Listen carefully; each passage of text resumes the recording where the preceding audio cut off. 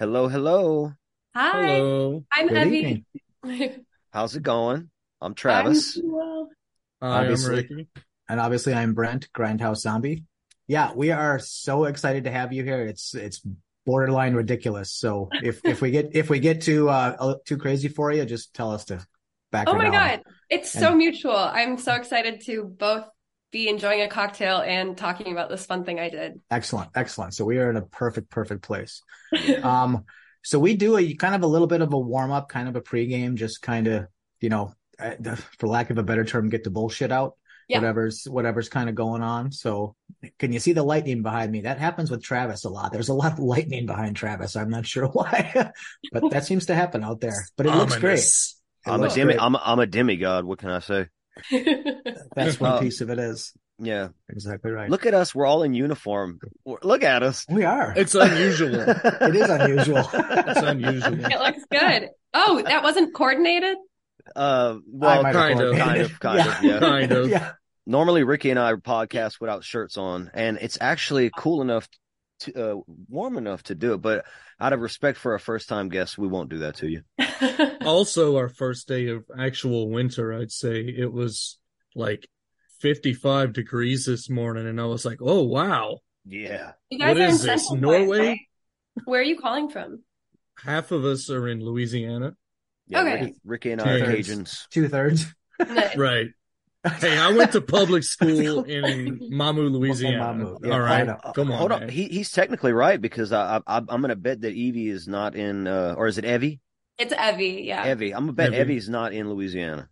It's true, I'm not. Yeah. That is okay. Okay. Well, fair Give- enough. Yeah. So Give him yeah, his we're- math creds on that one, man. We're based on out of Louisiana and Minnesota. Oh, no way. Where in Minnesota? I am just north of you in Fridley.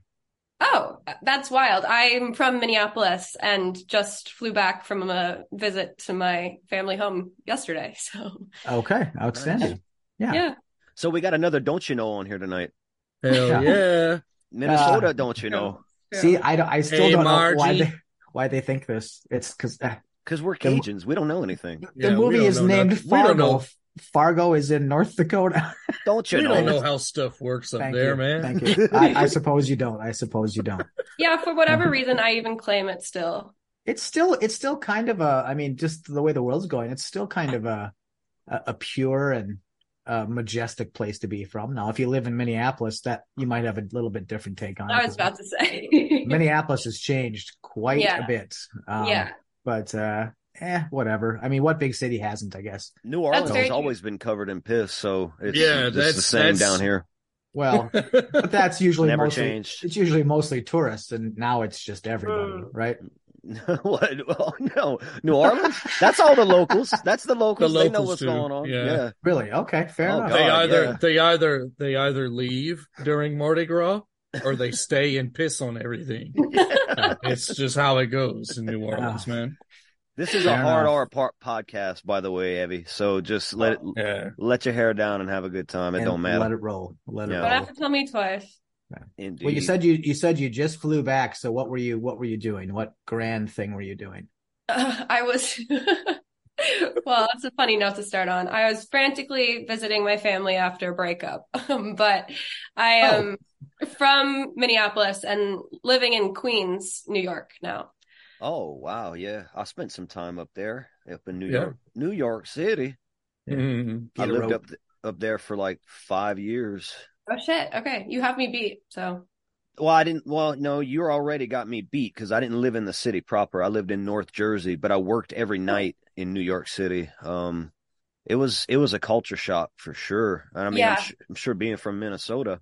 yeah. Yeah. I mean, I love it. I kind of thrive off the energy and, obviously love to be in like arty spaces. So it definitely lends itself to that, but, it can be a lot. And yeah, so I sometimes do crave the Midwestern comforts. For example, this past weekend. I was hoping when I went over there that it was going to be like 1960s New York and it was going to be like Lou Reed and all them people walking around. And I was disappointed that it wasn't quite like that, but it had its own. You're right. The energy there it's insane to be in the city. It's a whole different thing. And one of my favorite things was bringing my ex-wife up there. She wasn't my ex-wife at the time, and she really. She was just kind of like, oh my God, I can't take it, because I was driving through the city, and it's driving. It's just, that's oh wild. yeah, oh yeah. It was, I mean, you know, you got like literally down an alley, there's an 18-wheeler backing up, a rickshaw going by, and all kinds of madness. And I'm just like, I remember Travis and I were both working overnight, and Travis, you were exterminating. Mm-hmm. And so we used to be on the phone a lot while we were at work. And I remember you telling me about the guy with the fucking horse and buggy that started whipping the top of your car. Yeah. And I was just like, this place sounds amazing. Yeah. Like somebody cut someone off in traffic or something, and everyone's at a standstill, rolling down their windows, cussing each other, and then the guy pulls out the horse whip. Oh my God. And he's whipping the car, and I'm like, New York sounds amazing. I don't know why he thought it was me, because I didn't cut anybody off, especially a horse and buggy.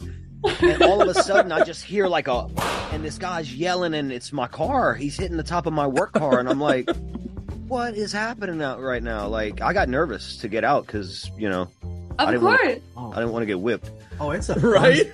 It's a fun city. It has an energy like nothing I've ever experienced. I know the last time my wife and I were there, it was just after a cruise that we took, and we had, I think, 3 days in the city. So we did a lot of walking, a lot of wandering. Mm-hmm. And Evie, are you familiar with Scar's Pizza? No, I'm not. Okay, if you go there, their pizza is fantastic. Just go there in the day. Okay. Don't go there when it's dark outside. Heard. Okay, yeah, understood. Yeah, we had done a bunch of shopping, and I just, every once in a while you buy something you wouldn't buy normally, right? Normally I'm very frugal. Like, I buy New Balance tennis shoes because they're inexpensive and they're comfortable. But I bought just a rad pair of Nikes, and my wife was like, you should wear those out. And then we went to Scar's Pizza, and everyone there was looking at my shoes. And I'm like, I'm going to get killed for my shoes. Like, let's go. Dude, you can have them. They're shoes. Well, I would have coughed them up, and walked home barefoot. That would have been fine. But it was like, why is everyone looking at my feet? And I'm like, oh shit, that's why. Oh God, this was bad. Yeah, it can be scary sometimes for sure, especially like, not to play that card, but as a single woman, like walking in the street, it's just can't even imagine. Yeah, it's brutal. But on the other hand, you know, there are opportunities like none other, and people who just pull whips out at traffic lights, like crazy people who you just like, I don't know, they make the daily life sort of rewarding in a new way that I imagine in Queens, it might actually be. Don't go to Staten Island for sure, because you're gonna have all the Goombas running around. Hey, yo, honey, hey, Queens is pretty like residential, like neighborhoody, so it's nice. Mm-hmm. That's good. See, I was a big fan of the subway preachers. I don't know why, but I love the subway preachers because I bet sometimes they're a lot of fun. Well, you'd be in a quiet subway car, and things would be quiet. People mind their own business. And then, out of nowhere, some guy would yell, and it is because he is risen. Yep. And then he starts, and it's like, what the hell is going on? And then you just kind of sit and watch. And the guy, I don't know if he practices or if just his mental illness has kept him that sharp that he can do that. But and he just goes to the heart, man. Oh, it's flowing from his heart. It's pure. It's crazy beautiful. Is really what it is, just to watch. I could see that happening in New Orleans, but he'd be peeing on everyone or something. Yeah. You know, people pee a lot in New York too. But well, that's good to know. There's a woman on my commute in the trash. At least once a week. This woman is on my train in the morning on the subway. She purposefully sings "Country Roads Take Me Home" horribly, like ear screechingly bad. She's homeless, like very visibly so. Just irritates the hell out of everyone at like 7 a.m. on our way to work, and like she'll stop if you give her a couple of bucks. It is such a grift. It's like next level. I respect the fucking hustle. Honestly. Exactly. I respect that fucking hustle. Exactly. I'm not gonna lie. Roads take me home. We might be in the wrong gig, man. Oh, that's beautiful comparatively. You sound amazing. Minnesota, Let's go. Mountain Mama. Well, Travis actually can sing, so he's got that beautiful golden. He has the honey voice of an angel. New Orleans also does have its own my favorite thing when I go to New Orleans is to see the Raven Street Church Choir. They set up in the middle of the street and they do that. They start there. Your sins can be forgiven today if you just stop your debauchery, if you just stop your sinful practices, your drinking and your sex. And I'm just like, I'll stand there and watch them for a good 10 minutes and just be like, how do you have this much energy, man? Like, as you walk by with a beer and a cigarette going, right. Because that's everyone. I usually have a fucking hand grenade, which is a drink you can get in New Orleans, and you get payad off of 2 of them. You done. Payad.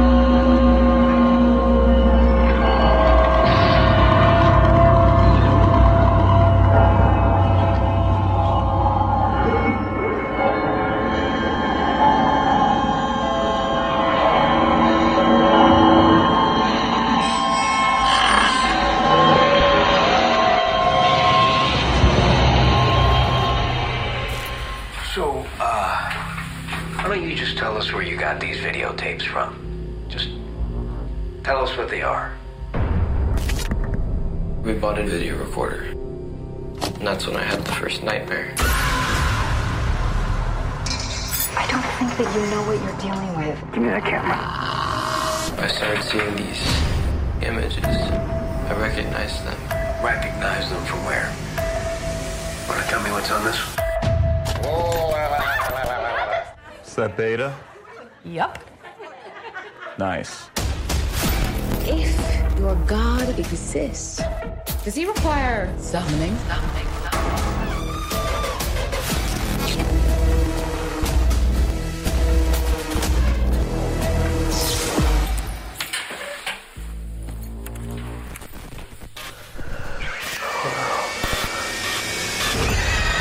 Where did you get those tapes? You saw what's on them.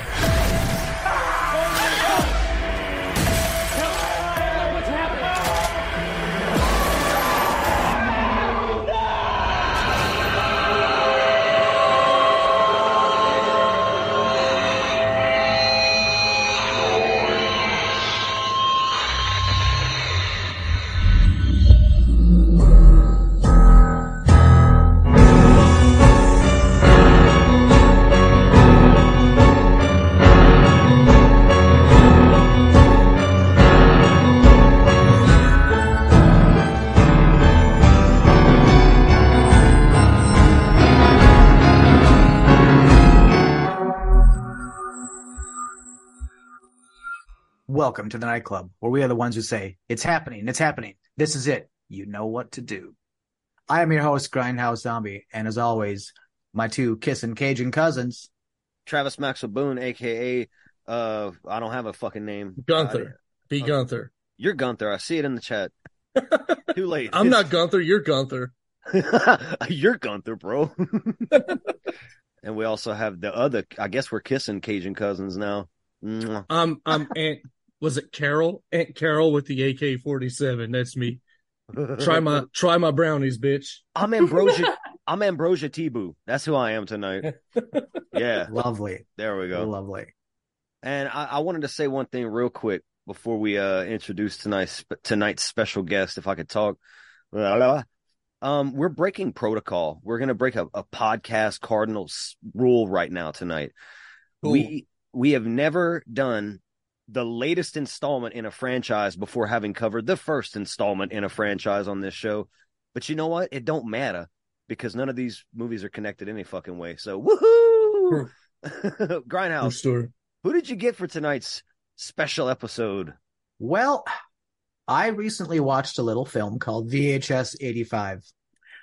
And it really struck me. And as we've discussed a little bit here and there, each episode brings its own thing to the table. 2 of them are interconnected, which is fantastic. I love that because I am not by nature an anthology fan. And one character, one actress, the performance really struck me, really hit me home. And I got a wild hair at my ass and I said, I'm going to reach out and I'm going to see if this wonderful actress would sink to our level and have a conversation with us. And lo and behold, Evie Bear said, I would love to. Aw. Yeah, I'm so excited to be here. I've always wanted to be on a podcast and cannot wait to talk to you guys about VHS. I had such a ball. This is your first podcast? Yes. Whoa! My first interview. This is so thrilling. I'm having the time of my life. Thanks for being here. Well, welcome to be to your the first nightclub. Yeah, this is awesome. Well, that was one of my intros. I would never know it was your first. Oh. So that would have come in handy right there. Anyway, so right, I get it. Yeah, you see what I did there. So we've been chatting for a few minutes. Doing our normal kind of pre-show banter. And as I said earlier, Evie, you're one of the rare people that it's difficult to get to know from the internet. Right. You have a Facebook page which it documents a little bit of your life, and this is research, not stalking, just for the record. But there's not a ton about you out there, detailed information wise. So if you would give us a little bit about you and, how you landed where you are and how you ended up in this spectacular movie. Not stalking at all. As someone who also takes their internet research very seriously, I appreciate it. But I live in New York. I have been acting my whole life, basically. I like to joke that I was a failed child actor. My little sisters were a lot younger and a lot cuter than I was for longer. And so they booked a ton of commercials and fun things. And I started to get really into theater. And then eventually theater became what our family did. It was a very foundational aspect of my life. And as we got more into film and TV, but also serious about theater, I started to realize that I didn't want to spoil it by going to school for acting and then making that my whole world and not really having anything else going for me. And so I've always been a really vigorous student. I went to NYU and I actually didn't study acting at all. I majored in art history and Spanish and just sort of had this self-aggrandizing philosophy that as long as I kept reading novels and reading stories, I would be able to learn as a human and as an actress. And so I was studying and taking auditions at the same time, but my agent is out of Minneapolis. And so really only local things would come in, occasionally regional things. Every now and then there's a national search that winds up in Minneapolis. I remember watching Stranger Things for the first time and being I know these lines. This was that undisclosed project I auditioned for 2 years ago. Little things like that, but pretty one-off most of the time. And I was pretty much a theater actress. I was in a couple of commercials here and there, but I took auditions and randomly, this audition fell into my lap because there's a Minnesota connection, which is so near and dear to my heart that I find really special about VHS, this installment in particular, obviously. But I got this audition pretty randomly. I read the script and it was just the segment. I had, I think, a portion of No Wake and some of Ambrosia. I can't remember exactly what it was. And it was a self-tape, which unfortunately is basically all that happens anymore because post-COVID, no one's going into the room, which I miss. That's what I like about auditioning. And so I almost didn't even submit, to be honest, because I find self-tapes to be so intimidating and such an awful process. But I did. I sent in the audition, and within a couple of weeks, I was on a Zoom with the director, and I flew home to Minnesota to shoot a movie for a couple of weeks. And it was such a dreamy scenario that I just continued to sort of giggle at because it doesn't seem real. And now that it's come out, I'm just so proud of the work we've done. But yeah, that's mostly it. I work in development. I have a 9-to-5. I work for a ballet company. And so I just am really involved in the arts in New York City and love acting. And I'm doing plays now in New York on the side. Hell yeah. That's prestigious shit right there. Love it. I mean, to me, because one of the things that I regret not doing, and I mean this with all my heart, when I spent time in New York City, was not going see Broadway, off Broadway, doesn't matter. I never went. And I don't know why. Because I totally would have been down for a bunch of the plays they had going at the time. Les Mis was a staple. I think they even had the Evil Dead play at the time, which would have been just bloody fun. Yeah. So, big regrets there. Was Mike P. Nelson from Minnesota? Yeah, he is. And we shot in Minnesota. So many of the actors are local. A lot of the crew was local. And that was something that really energized me about the project initially, was how grassroots it felt, but also how huge it was. And I remember feeling like, oh, there's something really special about this segment, and the fact that it could be shot in LA, but no, Mike made the choice to say, like, no, I want this to be shot in Minnesota. Clearly had a vision for something that just wound up being so great. And it was just such luck that it happened to be in Minnesota. I think y'all are lucky too that y'all managed to find like the only lake that you can kill somebody on and they come back to life. Like, it's amazing how location scouting, whoever got that for y'all, A+ to them. They found the Fountain of Youth in Minnesota. So I'm thinking about moving up there. Oh, right. Yeah. Please don't. I'd be drunk every single weekend. Don't move up here. We're gonna just set a pop-up camper on the edge of your driveway, dude. That's the scariest part, is you would be in my yard, and we wouldn't even be neighbors, we'd be kin. You know what I mean? Instead of Travis's nightclub, it would be Travis's hobo shanty. Yeah. Well, Travis's traveling nightclub is what it would be. Yeah. So sounds fun. I got a question for you, Evie. Take me back in time, if you will, to your childhood, and tell us all about your first experience with horror. First experience with horror. That's a good question. I can remember the first time that I was really scared by something, and it won't count as horror, but then I can recount horror. But I was watching from the crook of the doorway while my parents were watching a movie, and I was supposed to be asleep. Well, I must have been like 5 or 6. They were watching Towering Inferno. And I've just had this vision of like suspenseful horror like that has always been what really gets to me. And so that's been like a repeated nightmare since. And I think the first time I watched, my parents were pretty strict about, PG-13, I wasn't allowed to really watch anything. But the first horror movie that I was allowed to go watch was Insidious. And it freaked me the fuck out, obviously. I still can see certain shots from it in my head that are just peak jump scare to me. Tiptoe through the tulips. Oh my gosh. Speaking of Minnesota, he's buried in a cemetery right by my house. Tiny Tim? Tiny Tim, yes. That's amazing. I love Tiny Tim. Me too. And I know where that is. So being from here. So I know exactly where that is. That's road trip. Yo, we gotta go visit Tiny Tim, man. Yeah. Just saying. He's gonna be right next to the fucking lake. I can't promise there's gonna be tulips, Rick, but we can tiptoe for sure. We can definitely tiptoe. Right. Insidious is a dope first movie to see in theaters. Yeah. And that 2 real quick follow-up questions. And you don't have to answer the first one if you don't mind, but the second one you're required to. First, oh shit. Yeah, first question.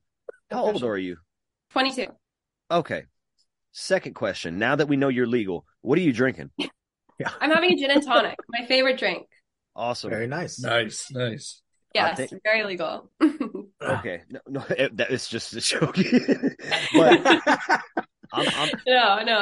we're a horror podcast, but I'd say we're almost predominantly comedy. Yeah. I don't know, maybe 50-50. I don't know. I got this tropical bear hug IPA that I'm getting down with real quick. GHC, what you doing? You firing silver bullets? Cause You know me, killing werewolves. I'm Always. right there with him. oh right. shit! All right. You know what is disappointing, gentlemen?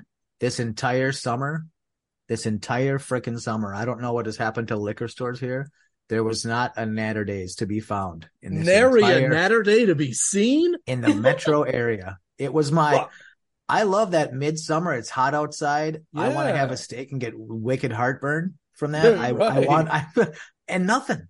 I looked everywhere, dude. And I was that just happened so to Ricky last year. Remember, Ricky had a dry spell. He couldn't find Natter Days they're anywhere. getting harder to find again, too, dude. Yeah, My normal spots. That's why I'm doing this. My normal spots ain't been carrying them. Yeah. Well, all else fails, kill werewolves. You can't go wrong. Yeah, but shout out to the gin and tonic, though. Gin is not a popular liquor, at least it seems to me. But I'm a gin fan myself. Hell yeah. Yeah. So I've been drinking this since I'm 12, so I'm good at this. It's cool. Well, I've heard it said that a gin and tonic is an old soul drink. And you're one of those people who has an old soul. And I've also heard it said that gin and tonic is the drink of the creative. I've heard that said. I'm not blowing smoke here. I've just heard that said. Whoa. So, and well, because it's something of an acquired taste. It takes some time to really get used to and to like. But once you do, it's your happy place. So like writers got like whiskey. Yeah. Mm-hmm. Maybe it's kind of like along those lines. Unless you're a Russian writer and then you drink vodka. Yeah, vodka. True. You drink some vodka. Yes, definitely. And that's it. Evie, besides Insidious, what's some of your favorite horror films? I just want to get a gauge. Yeah. Just see how you are as a horror fan. I feel like I've been trying to run it back in my brain all day in preparation, and I feel like I've seen a lot of horror, and I don't think of myself as a horror fan, but I don't really get too scared by movies, so I find them really enjoyable. There are like a couple that I can like very viscerally remember watching and will like go down in my book probably forever. Hereditary is one. Ooh. And like Midsummer, like those two were like very like high school, just getting into film. These are so cool, but also freaking me the fuck out. I also had a very similar feeling about like Babadook in 8th grade. That was like really like, this is a cool conceptual film, but also like I want to sleep in my parents' bed. For sure. Babadook's got some good spooks in it, man. Just saying. Yeah. But then I've also seen like a lot of, I spent a summer in Argentina as a high schooler, as a exchange student.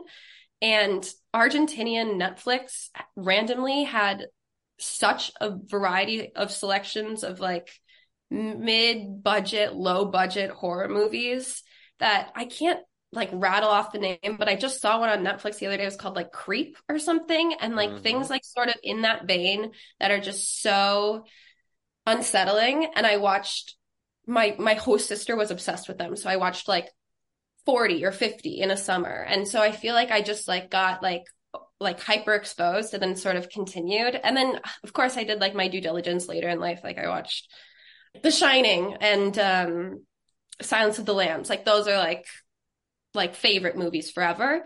But I really do love the spectrum of horror, like the like kind of raunchy, grotesque, and then the more sophisticated.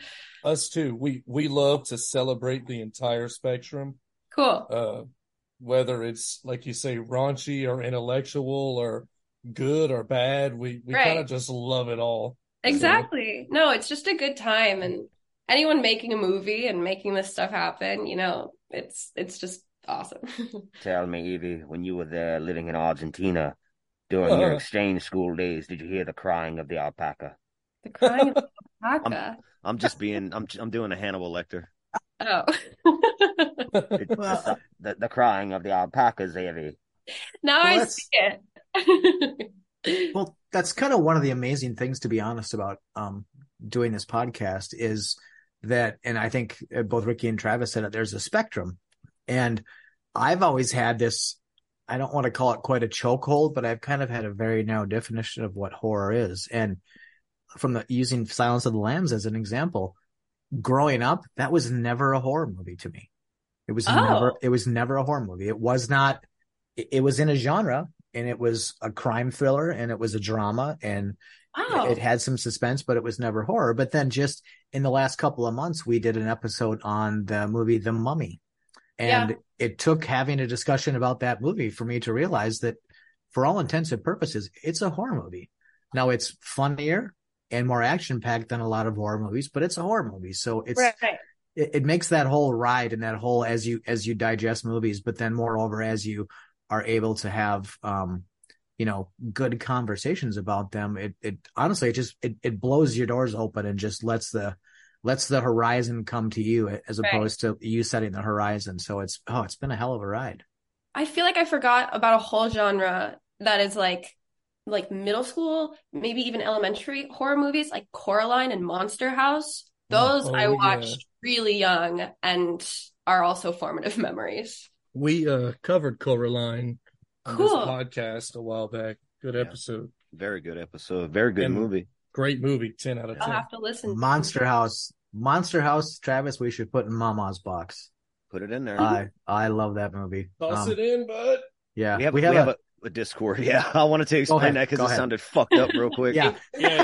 and it is fucked up. But but without context, it might sound more fucked up than it should.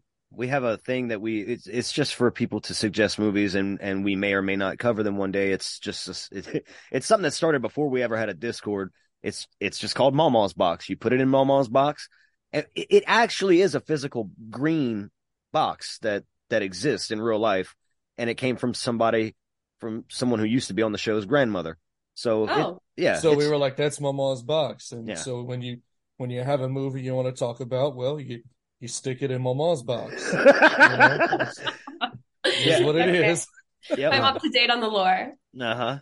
Now that we've said it out loud a whole bunch of times, I see what I'd never done. That never came together in my head before until now, and it was there is a physical box, and if you look at the promo that we cut, I'm talking like we were wrestlers. If you look at the promo that we cut with all the Evil Dead camera work, I'll tell you what, brother. Can actually see Mama's Box open up, and I blew some vape into it. Mm-hmm. So when we opened it up, it was like misting out of it. It looks great. It worked perfectly. It was kind of just worked. I was like, maybe this would work, and I tried it, and it was amazing. I wanted to make a correlation real quick too with the movies that she's discussing. Your Monster House and Coraline was like my Never-Ending Story and Labyrinth, and then when you're talking about these movies that you grew up watching, from Insidious to Babadook to Hereditary, I bet It Follows was probably in there somewhere. Mm-hmm. That's like the renaissance of horror in the 2010s for me, because growing up, I'm like, I came off the 80s and 90s stuff, so that was my growing up movies, and it's interesting to see it go from one generation to the next, and I don't know, something about it just makes me happy, and I don't know what, I can't really quantify what it is that makes me happy to learn or hear about it, but it's just, it's neat. I like it. Yeah, the continuation of it. I mean, it's great that it exists for sure. I'm jealous that you got that renaissance, because so for me, when I was a kid, we didn't have movies like Coraline and Monster House. There weren't kid-friendly horror movies. I mean, the closest you got was whatever was on the late night TV show after midnight. If you were still awake, that was kid friendly back in my day. So, I mean, I love that you call it a renaissance, because it tells me that there's even still better things to come. But I never had that. So in a way, I'm kind of jealous, because you got to have those movies and be sort of very warmly and welcomingly invited into the circle of horror. Absolutely. Even just like Goosebump books, the series. Oh yeah. Those were so coveted in elementary school. Like, people have always sort of like adored, at least my generation, I find people really dig it and love the adrenaline of it. One of my favorite actresses is a horror actress pretty frequently, and I feel like she's like having big comeuppance right now. It's Mia Goth, who's doing like Yeah. Oh my God, I adore She's her. a beast. She is babe. Oh my goodness. Gay as fuck. Yep. Yeah, I love me. But like Suspiria to Pearl to X, like she is rising, and like I think people like my generation has like really caught on to that in a fun way. That Right. I've like my mom has always been like, oh, I don't watch those movies. Kind of my dad too. Like, oh, like I don't watch that genre. Same with my parents. Right, but I don't think I've ever felt that sort of stigma in terms of my peers. Interesting. Yeah, because I think there's definitely a generation of actors that got their start in horror and like way back. And then there was definitely a time when an up and coming actor would not touch horror. It's like that was like the death sentence for horror. And now coming in like with some of the big enough coming ones, and Mia Goth is a great example. Look at Jenna Ortega. Oh my God. Right. Exactly. Right. Yeah. Just going, just hell bent for leather and just going out and doing this stuff. And, you know, growing up in my day, you didn't see, you know, when I first saw Leprechaun and Jennifer Aniston was in it, and you just got an idea of who she was. It was like, what the hell is she doing in this movie? You know, dude, Demi Moore's first movie was a really shitty full moon picture. Oh yes, it's amazing. Yeah, exactly. It's the worst. It's the worst. So I love it. Yeah. Well, but it's great that it's been accepted now, and it can be a recognized and acceptable step up to stardom, where before it was more, you know, I've moved to California and I'm living out of my car, so I need a job. I got a great example of your point that you're making, and it's two world famous A-class actors from one fucking movie. Texas Chainsaw Massacre: The Next Generation, and I know who you're talking about. Matthew McConaughey and Renee Zellweger. What? Yeah. I don't know. I'm not going to say that was both their first movies ever, but that's definitely before they broke out. And once they broke out, they didn't want nothing to do with it. They wanted their names taken off the movie, actually. And I'm like, I see why. Well, that is a terrible movie, but I mean, it's better for having them in it. It's a terrible movie, but at the same time, it's a car wreck. At the same time, right? You can't help but watch it. You're just watching like, that, like the part where like the tension's going crazy at the dinner table, and Leatherface is freaking out, and Renee Zellweger has already been tortured at this point, and she tells Leatherface to sit the fuck down and shut the fuck up. It's the best. It's the best part of the movie because Leatherface gets all scared and he's like. I love McConaughey's got like a fucking mechanical leg in that movie. He's got a robot leg. Yeah, what the fuck? Yeah. And that boy's running around screaming at the top of his lungs. It's crazy. It's so crazy. But I seriously doubt either one of them had any idea that they would become part of a zeitgeist, though. Back then it was the next job. Let's get forward. Because it'd be a lot cooler if they thought they would. Well, Viggo Mortensen was in a Texas Chainsaw as well. Yeah, you know, and he has the best line in any Texas Chainsaw Massacre movie ever. Like as they're peeling the body, they pull the pants off the guy and they both just go, "Colored drawers, must be California." And it's like, oh my God! I mean, and it's for whatever reason that line has stuck with me for. Which one was that in? Part 3. Yeah, it's like, but it's but I don't think any of them had any idea though. But I also think that if you look at some of those actors and what they've done up until now, they took a big chance, but they've also had great things come with it too. Yeah. Anyway, Kevin Bacon, man. Oh yeah, Kevin Bacon, Friday the 13th. Kevin Bacon and eggs. Yep. Yep. He wears them little shorts, and you can see Kevin Bacon's eggs and sausage, dude. Yeah. Yes, you can. Johnny Depp in fucking Nightmare on Elm Street. Yeah, exactly. Man. Yeah. So these people, they took a chance, and you're amongst great fucking company here, because one day your line that's going to resound everywhere. This is my cousin Lester, lame as usual. Oh yeah, the script is so fun. Speaking of the script, the movie itself that we're here to talk about tonight, I don't know if y'all are ready, guys, but I'm pretty much ready to dive into VHS. I'm ready to put that VHS in the cassette player like I used to when I was a wee lad. Hit play.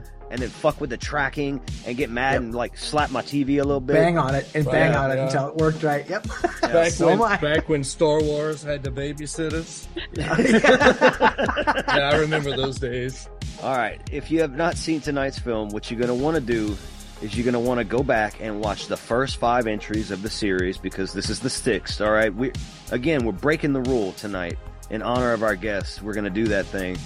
And it really don't matter. Thank God. They're not connected. No, don't worry about it. Yeah, thank God. Otherwise, my OCD would be freaking the fuck. I'd still do this, but I'd be like, This is gonna bury us. Yeah. Bury us. This is gonna end the nightclub. Meanwhile, no one anywhere is like, what's he talking about? Yeah. So get your VHS ready, put that thing in, pop your popcorn, and let's go, folks. Let the ritual begin. Oh, you bastards! Why are you torturing me like this? Why?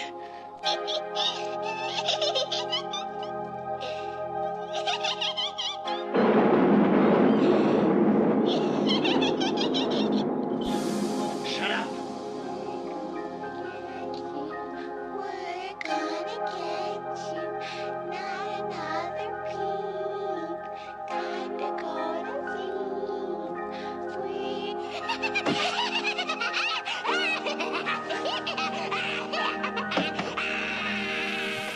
VHS 85 is a 2023 found footage. I normally try to do a presentational voice for the show, but sometimes I want to go like even further for the sake of ridiculous. Well, it's pretty impressive. Well, what I want to do sometimes is like VHS. Wait, hold on. I'm not going to be able to do his voice right. VHS 1985 is a 2023 found footage anthology horror film. Okay, if you can do the whole intro as Hank Hill and you can nail it, I'm in for it, bud. Do it. It's the 6th installment in the VHS franchise, and the film features segments from directors David Bruckner, Scott Derrickson, Gigi Salguero, Natasha Kermani, and Mike P. Nelson. Sounds like a solid fella, I'll tell you what. I'm kind of lagging on the Hank, but I haven't watched that show in forever, so forgive me. No, we'll do it over. But Which if it's Hank are you doing? Hank Hill. You did good, Dad. Yeah. Oh, you did real good, Dad. Well, thank you, Bobby. I appreciate you. Which other Hank is there? Have you ever seen the Larry Sanders Show? No. Well, watch Larry Sanders. But there's a character named Hank who people do impressions of. So. Oh shit! And he's an announcer, so I was like, "Oh, I know what you're doing." Oh no, he's gonna have 2 Hanks now. I'm gonna find this Hank from the Larry Sanders Show. Is he related to Walter Bernie? Tambor. It's played by Walter Tambor from. Oh, I know him. I can't do that man's voice. That man's got a woof. He was also in Heavyweights from when I was a kid. I love that movie. Yep. Very good movie. He's been in a lot of things everywhere. From the history of time. Yeah. Oh yeah, that's what I was. Is Larry related to Bernie? No. Tonight, I watched this movie called VHS 85, and it was spectacular. I'm telling you right now, free VHS copies for everyone. Freakishly good. That's pretty good. I like trying to do all the presidents or near presidents when I can. Uh-oh. I'm not going to do it. Okay, well, she asked for it, so yeah. I did. I watched this movie, VHS 85, okay, tremendous movie. David Bruckner, fantastic Hellraiser. Scott Derrickson, great director, one of the best directors of all time. Up and comer Mike P. Nelson, he's going to do great things, tremendous things. Probably not the best, but no, if I close my eyes, I can picture it. A little disturbing. We have a guy that comes on the show sometimes. His name is Seth Harris, and he does a really good Barack Obama when he's not trying. If you ask him to do it on command, he kind of flubs it a little bit, but if he just goes with it, he sounds exactly like Barack Obama, and it's fucking insane. Well, right. But it's fun to have something you can pull out of your back pocket like that. Oh, I wish I could do it. I wish, because I would have all of them talk to each other. Oh, yeah. And I would make them talk about horror movies, too. Like, so, Obeezy, what was your favorite horror movie from the last year? And I can't do Obama, but Trump, I really enjoyed VHS 85. I mean, you can't not do Obama. It wasn't bad. especially the young lady who plays Ruth. Very good job. Let's go. I feel like I sound more like a old news guy though when I do the. I did have one suggestion that I forgot to mention earlier. I don't know why, but for the episode title, Ruth-less. Just with a hyphen. Okay. I thought that could maybe be sweet. That would be pretty good. Yeah. Yeah. Okay. I like it. It's almost like when we had Roger on. Mm-hmm. Yeah. Or a good Rogering. Yes. Yeah. Yeah. we been from Forest of Death. Yeah. I'm ready to hear about Ruth's gun policy. It's tremendous. Ruth, I can't do the Trump and everything like you can, bro. It's wild. Ruth, what's your policy on guns? You like them? You don't? I mean, I think you're a fan based on this film. I think you're a pretty big fan. No, she's not a fan. We need gun control. No, okay. If she's from Minnesota, I think I can probably predict where this is going to go. Well, I mean, at a general level, maybe not. I mean, you could ebb and flow a little bit, but at a general level, I mean. Well, you see, you never know. People are anomalies. I support the Second Amendment, but I don't want a gun. Don't even want one. Okay. So I'm just like, because you'd shoot yourself. No, I'm not a moron. I mean, goddamn. Nothing to do with you being a moron. I'm actually pretty good with a gun, to be honest with you. Well, when you move to Minnesota and you're parked in my front yard, we'll go shooting one day and we'll see who's who. How does that sound? I got 3 out of 5 skeets back in the day. All skeet. Yeah. Okay. Wait, skeet shooting. I'm not, Travis. I know what skeet shooting is, and tell me that you got 3 out of 5. That's like saying you only hit 3 curbs when you parked your car. It's like, okay, sure. Look at this guy, king of the skeet. He's king of skeet now. You're a king skeet, and this is all staying in. The king of Skeet Mountain. Fair enough.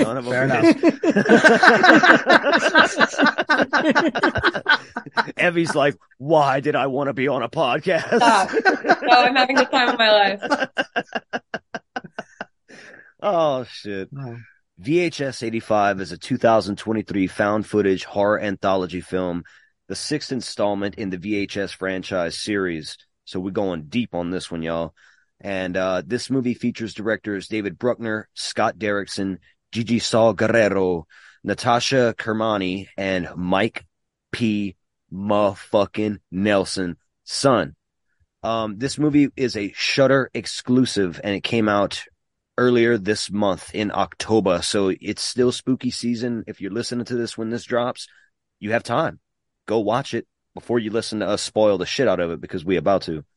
I don't have a lot of production notes necessarily about this movie. We learned tonight that No Wake / Ambrosia was filmed primarily, if not completely, in Minnesota, but not completely, but not yes. Complete. Okay. See, we're learning, and we're open to learning here at the nightclub. Where was the lake, Evie? Where was the lake? The lake is actually in Wisconsin. Traitor. Yeah. Wisconsin, don't you know? Okay, no, that's a bad thing. That's a bad. Why? Because Ed Gein's from there? No, because if you live in Minnesota, Wisconsin is like if you had that cousin that was 1 year older than you and better at everything. Beautifully articulated. Yeah. That's what Wisconsin is. But not he was to roll over and die that easy. That's why they're better than you. The one cousin that was better at everything, but then in the end ended up marrying another cousin. That's Wisconsin. Oh, okay. Alabama. So Alabama, we know. Yeah. Okay, so Alabama. Okay, that's what it is. That's the rivalry between Minnesota and Wisconsin. Gotcha. Alabama beats us at football. Alabama had the actual first Mardi Gras, even though we're Cajuns over here, and fuck them. So yeah, I get it. And they also marry their cousins way more. I get it. Right, way more. You're justified. Way more. We stand by it. Right. They do. This movie was a co-production between the United States and Mexico, and was produced by Bloody Disgusting. Everyone who's a horror fan out there knows who the fuck Bloody Disgusting is. And I was pretty surprised to actually learn that myself. But I think they've produced the last few VHS films ever since Viral, I think. I could be wrong about that, though. Sounds about right. Yeah. This movie's gotten pretty widespread critical acclaim and audience acclaim. The VHS series had kind of a comeback, if you will, after Viral. I think Viral was like the least well received, but ever since 94, it's just been picking up steam, and 85 is no different. It's just it's a banger. Little trivia notes. To me, this was the biggest bit of trivia that came out of VHS 85 that blew my mind. Scott Derrickson has confirmed that his segment in this film, Dream Kill, is a direct tie-in to his movie based on Joe Hill's work, The Black Phone. Wow. Yeah. And it makes sense because Gwen, the character from Black Phone, is literally mentioned in that scene. So pretty fucking cool. Mm-hmm. The earthquake that takes place in God of Death is actually based on the 1985 earthquake that occurred in Mexico City. As soon as Gigi Saul Guerrero learned that they were going to be calling it VHS 85, she knew she had to base her segment around that tragedy. So what's double fucked up is during the filming of the God of Death sequence, the crew actually experienced a real earthquake. So God was mad. Shit. God was, wow. He wasn't full blown, let me throw a lightning bolt at Jim Caviezel while he's playing Jesus, man, but he was pretty mad.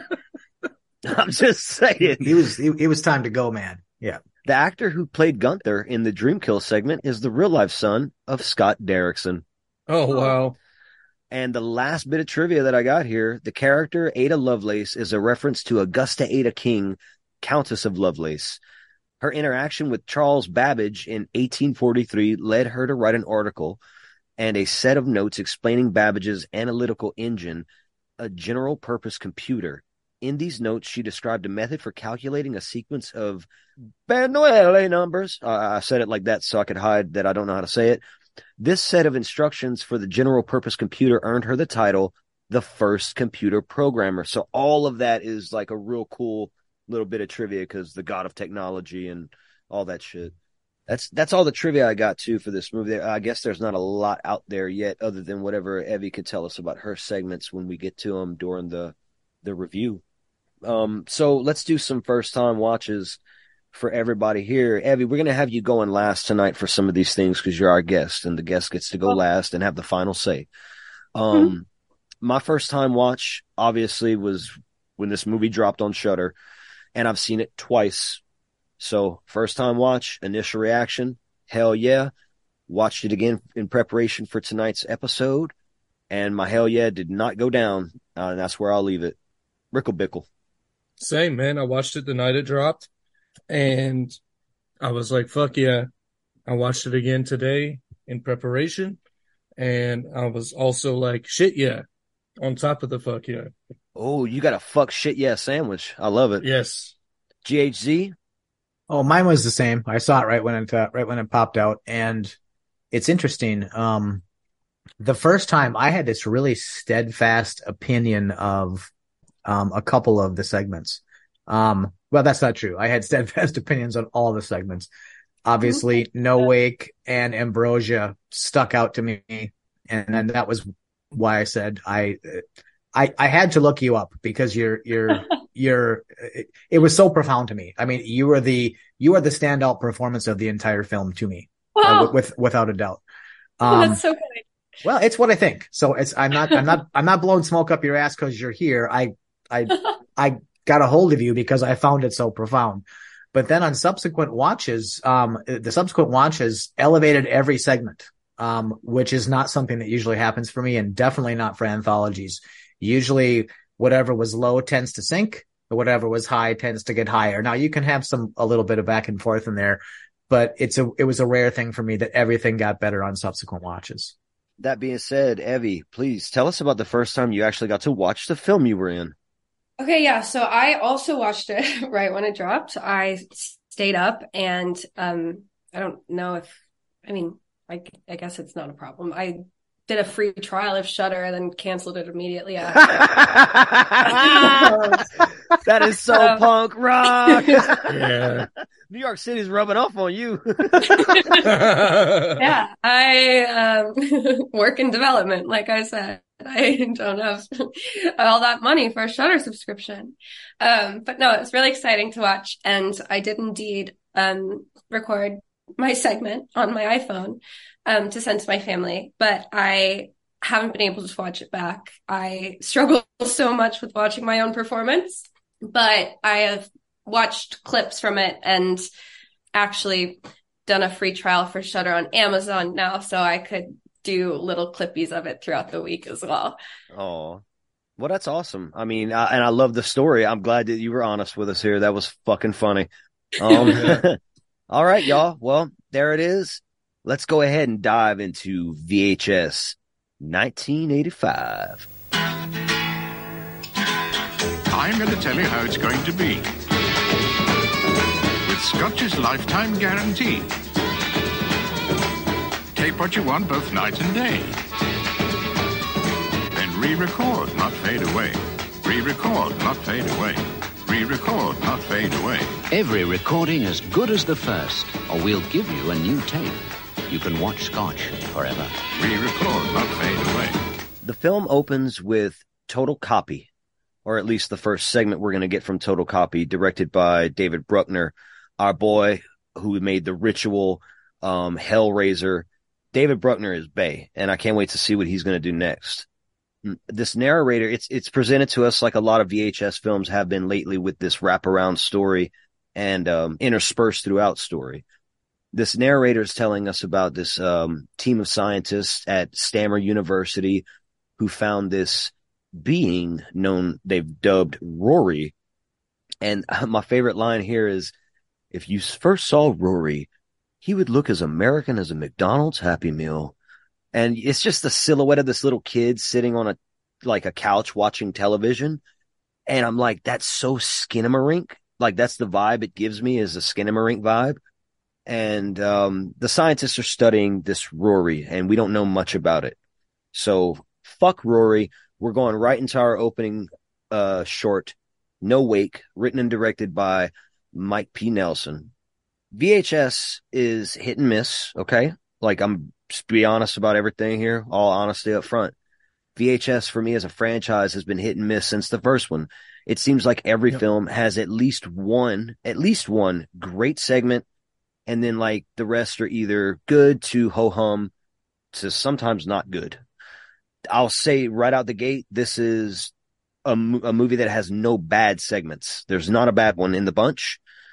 They're not all great in my opinion, but they're not all bad, or bleh, there's not a bad one. Yeah, and there's no toilet scrubber on this one. There's no toilet scrubber. And every VHS series has had one that was just like, if I'm watching it. Honestly, the only VHS I didn't really care for was the Viral. Really? Yeah. Huh. All the others have always been mostly more hit than miss for me. Okay. Awesome. Okay. Well, yeah. Well, I always call them that each one has a toilet scrubber, because it's the one while you're watching it where you can get up because your wife told you to go clean the toilet, and you can scrub the toilet real quick and come back, and then that one's over, and then you can get on to the next one. So take out the trash, Grindhouse. Well, exactly right. So I think each one of them has definitely had one of those, and I agree with you 100%, Travis. There aren't any stories in this one where you just go, yeah, you look away and pick up your phone and just wait for it to be over. Yeah, there's none here. This opening one took me by complete surprise, because our first one follows Rob, Anna, Jared, Drew, Robin, Kevin, and Kelly, a big cast of characters, a big group of friends on their way to go have fun at a lake. And there's a lot of foreshadowing in this first segment as to what's going to happen, because they have these little alcohol squirter guns, and they're shooting each other with the squirter guns. Once you listeners, what's coming, this is like, okay, totally. When they get to the lake, though, one of my favorite parts, and this is like straight out of a fucking anime, I see Goku walking up to the refrigerator and being like, oh, what am I going to drink? Then he pulls out a fucking beer, and the beer can just says beer on it.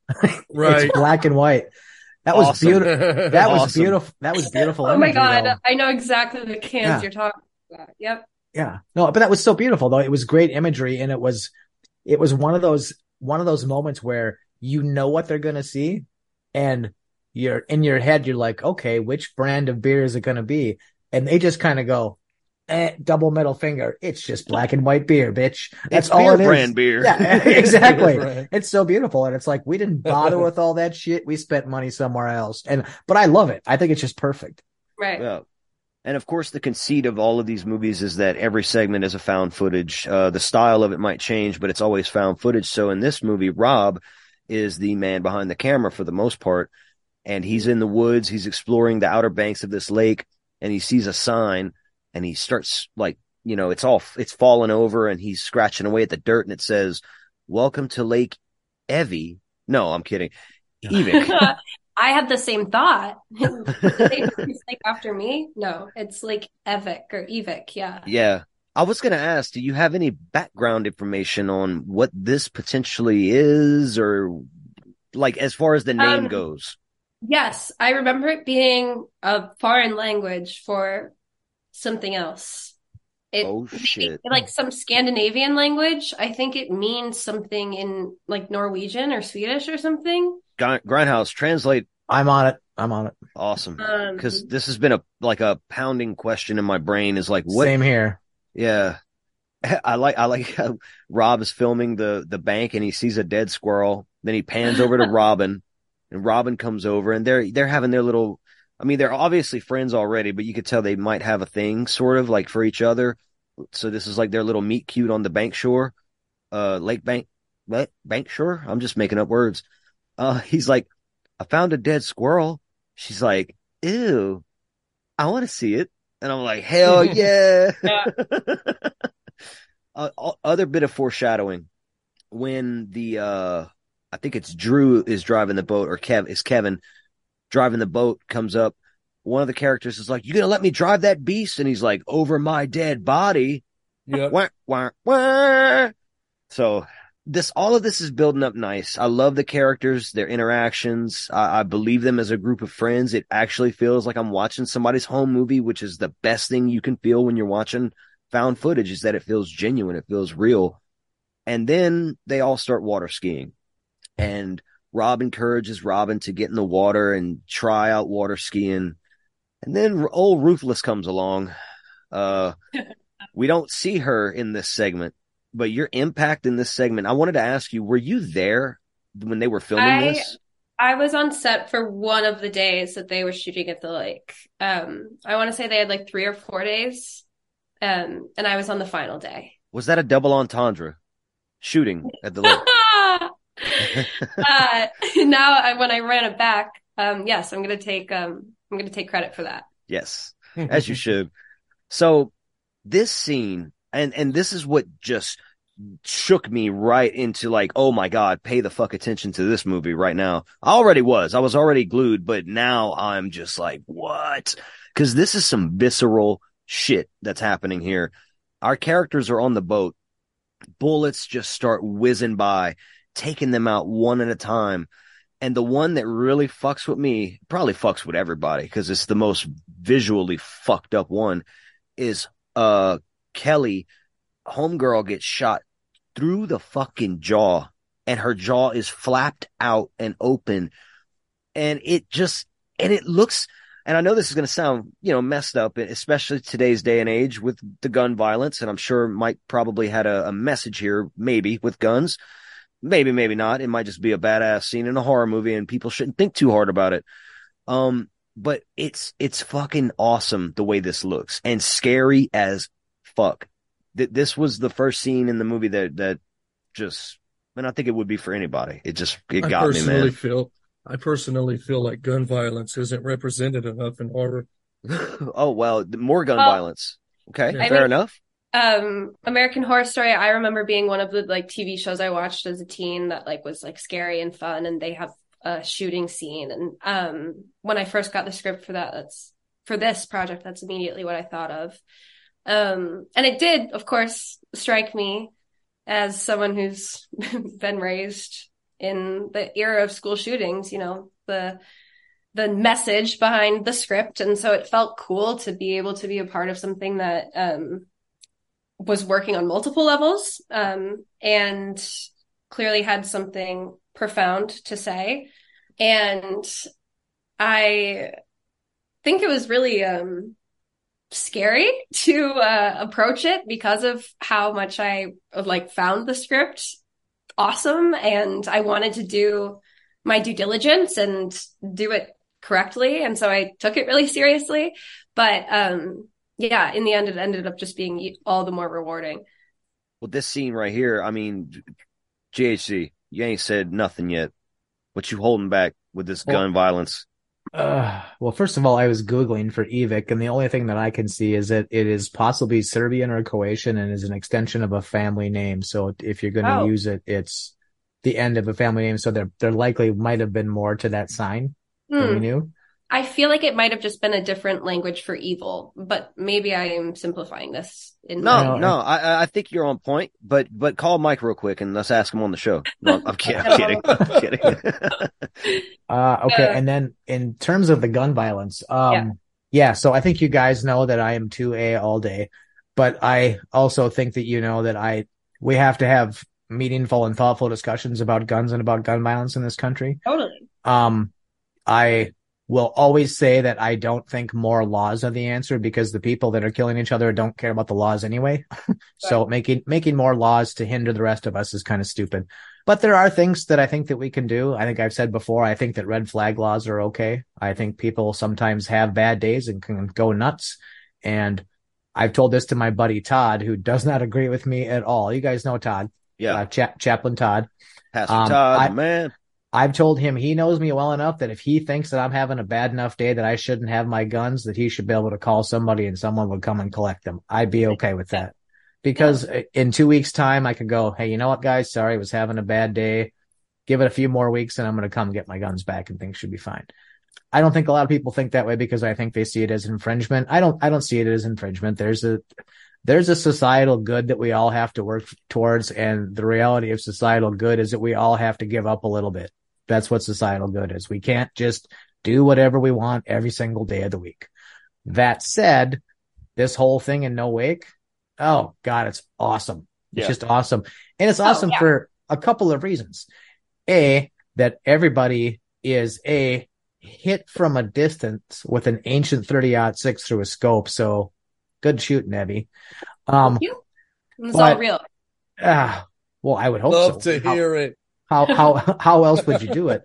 Right. But at the same time, when the scene starts, and especially when the one character is water skiing, everyone has no idea what's happening.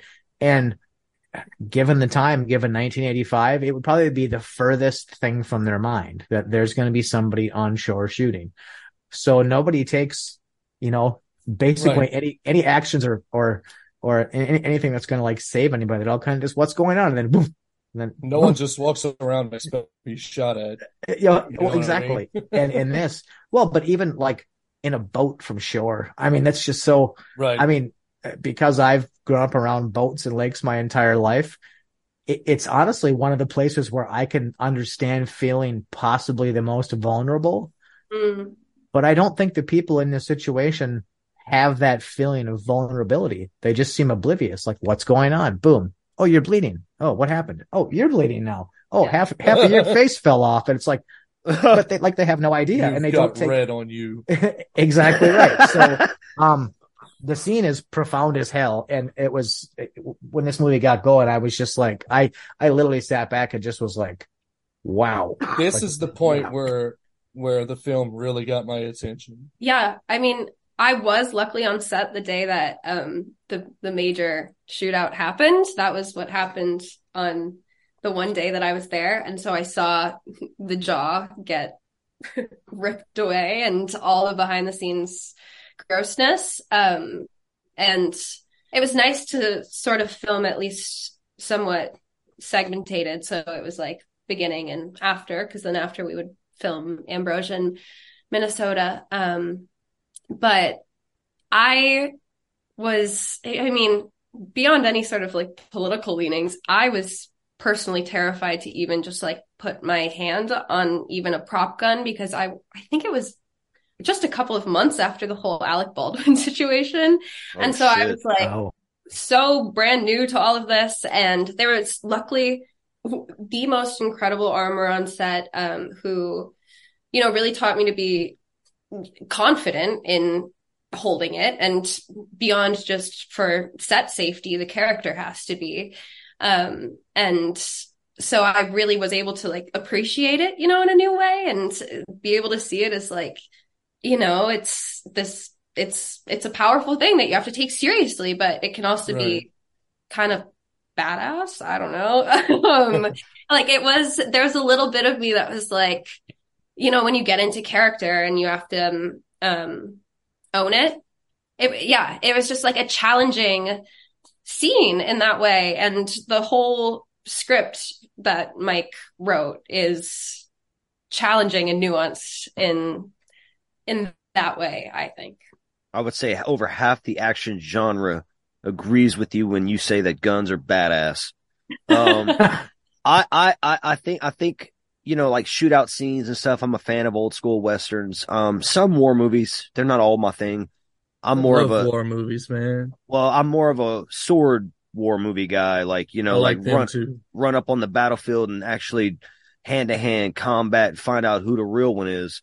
Because, a gun's badass, but it's the gun, not you. Let's find out who's badass with a sword.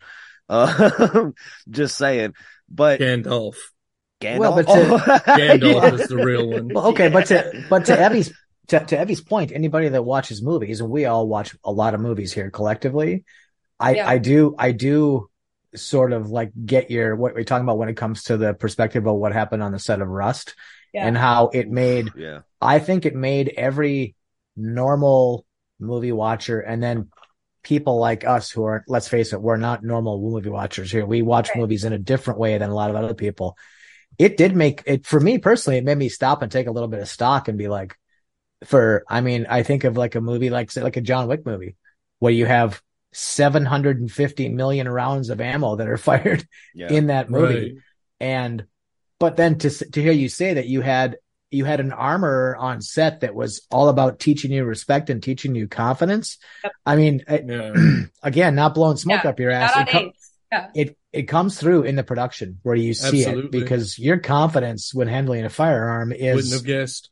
I was quivering in my boots, but no, something did overtake me, obviously, when I went into character. And that's another thing, is that unfortunately I feel like I've blocked a lot of it out because I did take it so seriously and sort of like transported into like this, I don't know, to friends, I don't tell too many people about it, but because it's so exciting to me and I try not to be too vocal about it. But when I recount it to friends, I'm like, I really don't remember the experience that well because it was so intense and I was so dedicated that I sort of blacked out and went into character and don't really know what I did. But then it did get more comfortable, and it does become more about you as the actor have to have confidence, but you can actually have fun with the prop and make it your own. That's the fun thing about movie making, right?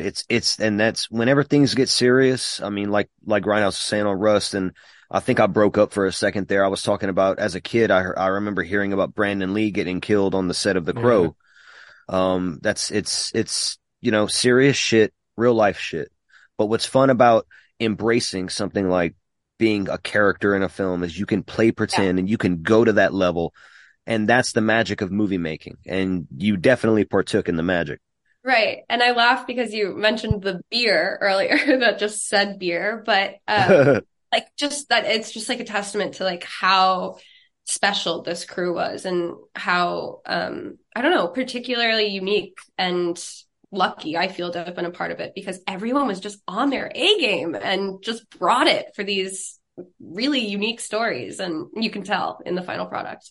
So let's wrap up this segment right here because what happens next, all our characters get shot eventually. Ruth-less takes out the boat motor. So they can't even like, good call. Well, to accomplish her mission. Yeah. Yep. Good call. Drew and Rob are on the boat. Like we can probably I can jump in the water and swim the boat and use it as cover. And Ruth-less is like, nah, fuck all that. And starts shooting through the boat, kills everybody. And I'm watching the segment like, wow, what a insane, intense, potentially traumatizing opening. But then it doesn't stop there. It gets bizarre. Right. And Did not see this coming. No, neither did I. But it goes to the best place ever, and the best place ever is zombies, baby. Well, the best place ever. But no, they're not zombies. They're kind of zombies. They're not zombies. Look, What Evie's shaking her head no. Okay, so everybody, hold on. I know you want it, but we can't let you have it this time, sir. It's part of your namesake. I get it, but it's based on what the characters discuss. So all the characters. You're going to argue about the things from Night of the Comet not being zombies. No, man, no. I'm not having it. Not this time, Rick. The characters wake up, at least the ones that went on the water, or in the water, to be more specific. The characters that went in the water all start waking up, wounds and all, deadly mortal wounds and all, done been dead, now they're back. And they go back ashore. Ruth-less has done taken off. And so they find that Rob's sister and her boyfriend are dead. They're super dead because they never went in the water. And they're trying to figure out what the fuck is going on. And this is that Mike P. Nelson's got some horror knowledge right here, because he's talking about, he's through his characters, he's saying they're having this discussion like, well, we're zombies now. And Robin's like, no, we're not zombies, because I'm talking, you're talking. She looks at Rob. She's like, your brains are hanging out the back of your head. If you were a zombie, you'd be dead right now. And somebody else says, well, this is some Pet Cemetery shit. And Rob's like, what's that? And Robin's like, that's Stephen King's newest. Never mind. Because again, this is the 80s. So yeah. Perfect. So they don't even know what they are, but they've come to the conclusion that anybody who went in the water is now alive again. And they're trying to figure out, all right, well, you know what? Let's take action. Let's do something. We got to get revenge. So what are we going to do? And one of the characters, I forget which one, is like, we're going to do to them what they did to us. Robin. Yeah. Robin's got the fucking game plan. And she says, Rob, did you catch the license plate on that camera? And then the segment ends because Rob's trying to go back through the camera. So as a viewer, first time watch, I got fucking mad. Yep. I was mad. I was like, what? I want. Yeah. You can't leave me hanging like this. You can't. No. Yeah. So we'll return to that. We will return to that. We get another interlude from Total Copy where Rory is revealed to have been found on a butte, which is like some kind of geological formation, sort of like a mountain cut directly at the top, or some would say an ancient tree. And then ancient tree. No, I'm not going to go there. Stammer University is studying Rory, and the guy that's in charge of this study is Dr. Spratling. And he's got this whole team there. They're studying Rory. They're trying to like indoctrinate him into just straight up human culture. And I guess that's mainly through watching aerobics exercise tapes. Yeah, which is the best thing. The old 80s spandex just... Yeah. It is so. I wanted to see like Richard Simmons come through there and be like, "Oh, hey, everybody!" You know, like, and Rory gets up and he grows like a little Buffon haircut. And he's just it'd have been the best. Rory is contained in a small room where they're doing all their observations and testing and everything else like that. And Spratling is convinced that the team is going to be able to eventually break through and communicate with Rory. So he's got a goal in mind. So with that being said, let's cut to our second feature in tonight's film, God of Death, written and directed by Gigi Saul Guerrero. It's a story about a Mexican news crew that's live on air in 1985 when that earthquake hits Mexico City and devastates the news center. What's this dirty mic scenario that's going on with the microphone? I forget exactly what the lady said, but she's like, I think this, Rick, you know what I'm talking about? I don't recall. No, I just rewatched it. There's something, but I'm not remembering it right now. Yeah, she's saying something about this mic was close to somebody else, and she's like sniffing it and then licks it a little bit, and I'm like, oh my God, dirty mic is nasty. And they cut to this reporter in the field who keeps getting interrupted by a mariachi group. Yep. Also yeah.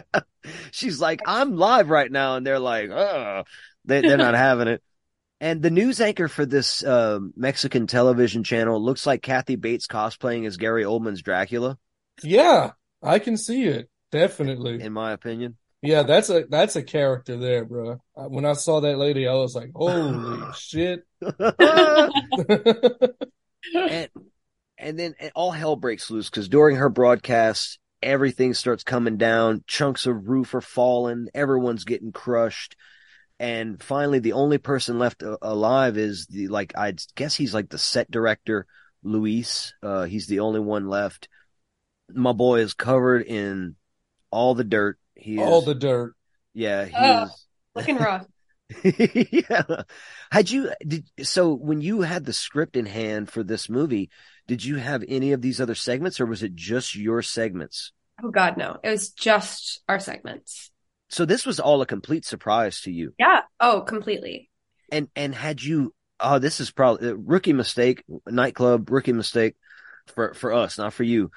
I didn't bother asking you this at all. Had you even seen any of the other VHS movies before watching this one? No. I mean, it's a funny, like, I didn't know what VHS was when I auditioned, and I didn't really know how exciting it was until I booked it. Like I knew it was like some cool horror movie, but I didn't realize it was a franchise. I didn't know the love that it had. And it took like my friend being like, wait, VHS is in like VHS? And I was like, yeah, what do you mean? And then we watched a couple of movies together that night. And so I did like watch, I shouldn't say we watched movies. We watched like clips of the best segments on YouTube. And so I had, I know you saw that one. Of course.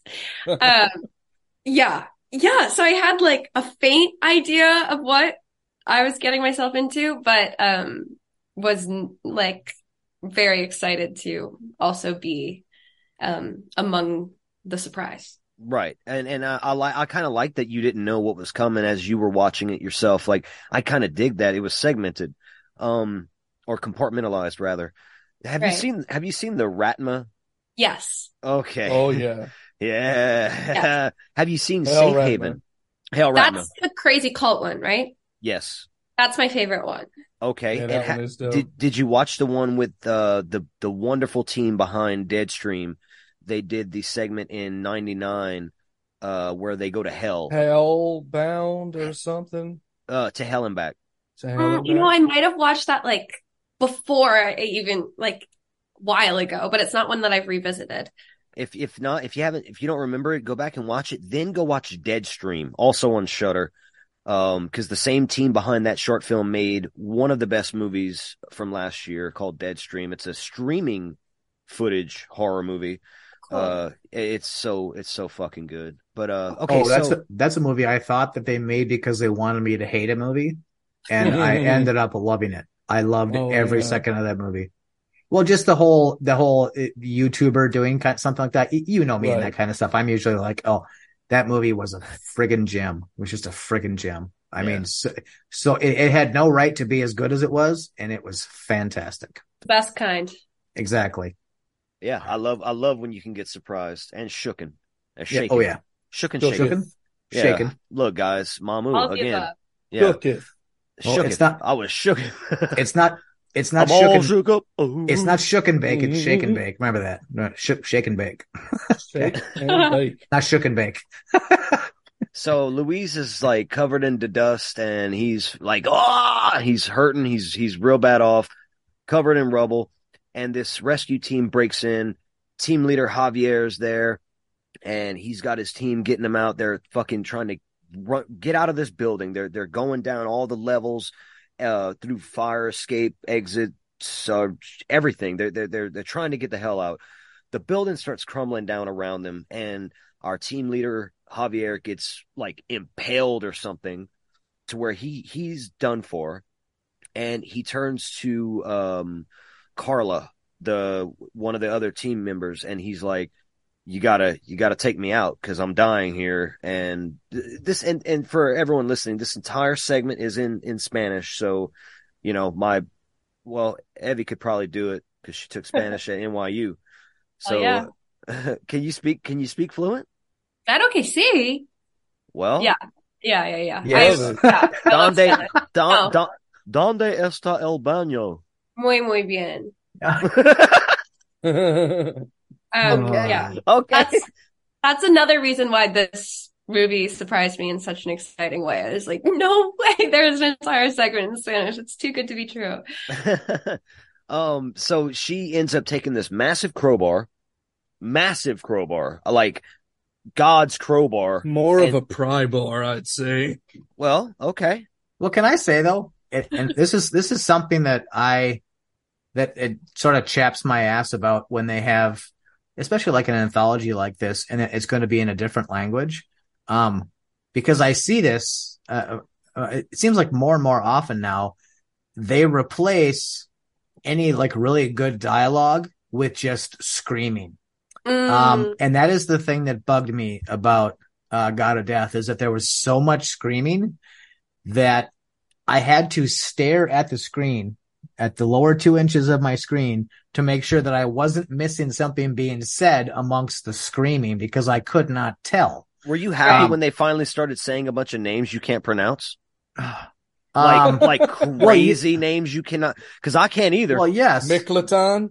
Yeah. No. That's the easy one, because they fucking say it a bunch of times. I'm talking about the ones that are like ex blah blah blah and well, yes, because it at least gives you some context, because a lot of their descent through the stairs, and then some of the climbing through the rubble, and then getting down into the basement. And by the way, how many flights of stairs do you go down before you realize that you're like next door to hell? I mean, I don't, but whatever. Okay. But just the screaming. And I think I've said this before about movies, just screaming, just I don't, it's sad and it's lazy. And I don't like it. I think so much could be done with that. And if you're going to make me sit and read a movie, give me something to read. Okay. Don't just give me screaming. I mean, and I know enough Spanish to be dangerous, so I can sort of keep up. But when it becomes just screaming, then it's like, I don't even know what's happening anymore. Right. So it was like, come on, guys. I just think they could have done better. Okay. All right. Well, that's that with the dialogue, but how about the imagery? Because let's get to it. Homeboy I'm a big old fan of Aztec and Mayan mythology, so my ability to pronounce the names and such isn't fair to you, and I apologize, but I'm also really feeling this one. I love this segment. You scared the shit out of me just now when you actually said that, and I don't even know if you're right, but it sounds right. He's right. No, Micleton? that one again, the one we heard 1,000 times, yes, but he said the other one perfectly, and then there's like 5 other ones that I don't have. You only get it once. Yeah, he didn't just go. I'm not trying to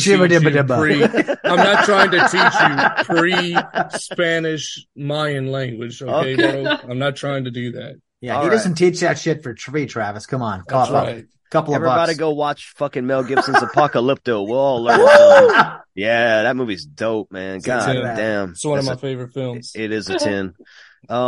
So after Carla takes out Boss Man with the fucking pry bar, from Megalodon, the Megalodon pry bar.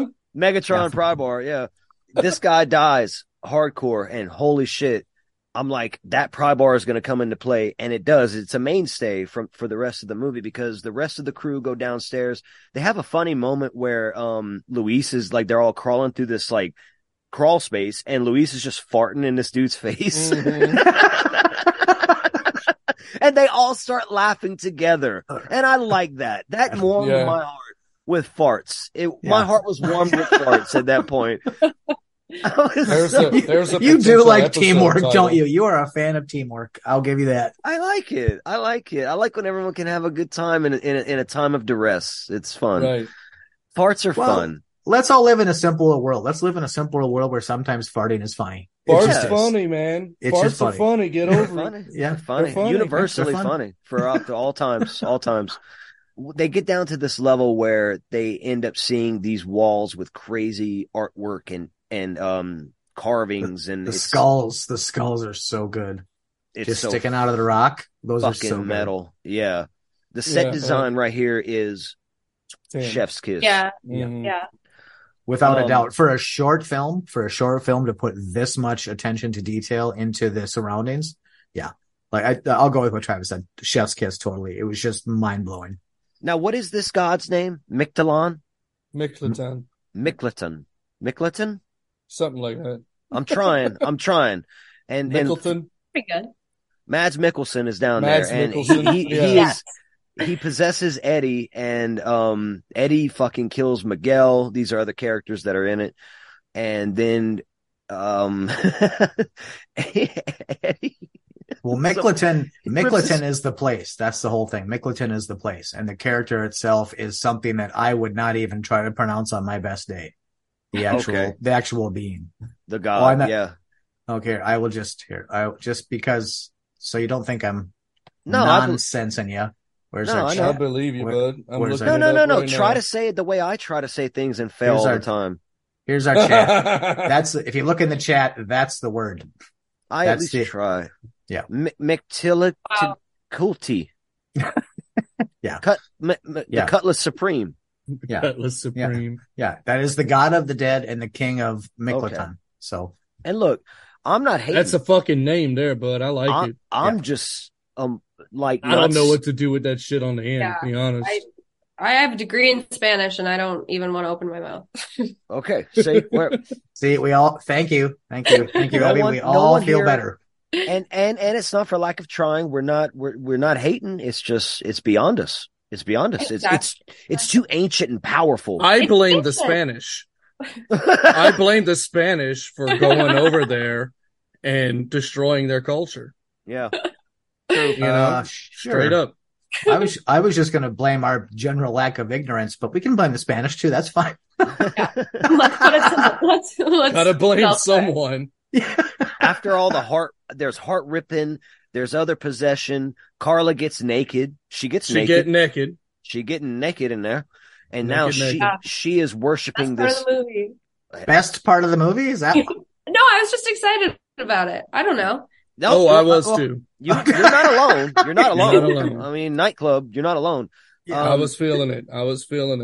Is it fucked up to say on my part that the gun violence, not necessarily because of the guns, but because of the intensity of the situation and my excitement over the gore effects, and also later everything having to do with the Devil's Reject scene that y'all fucking make happen.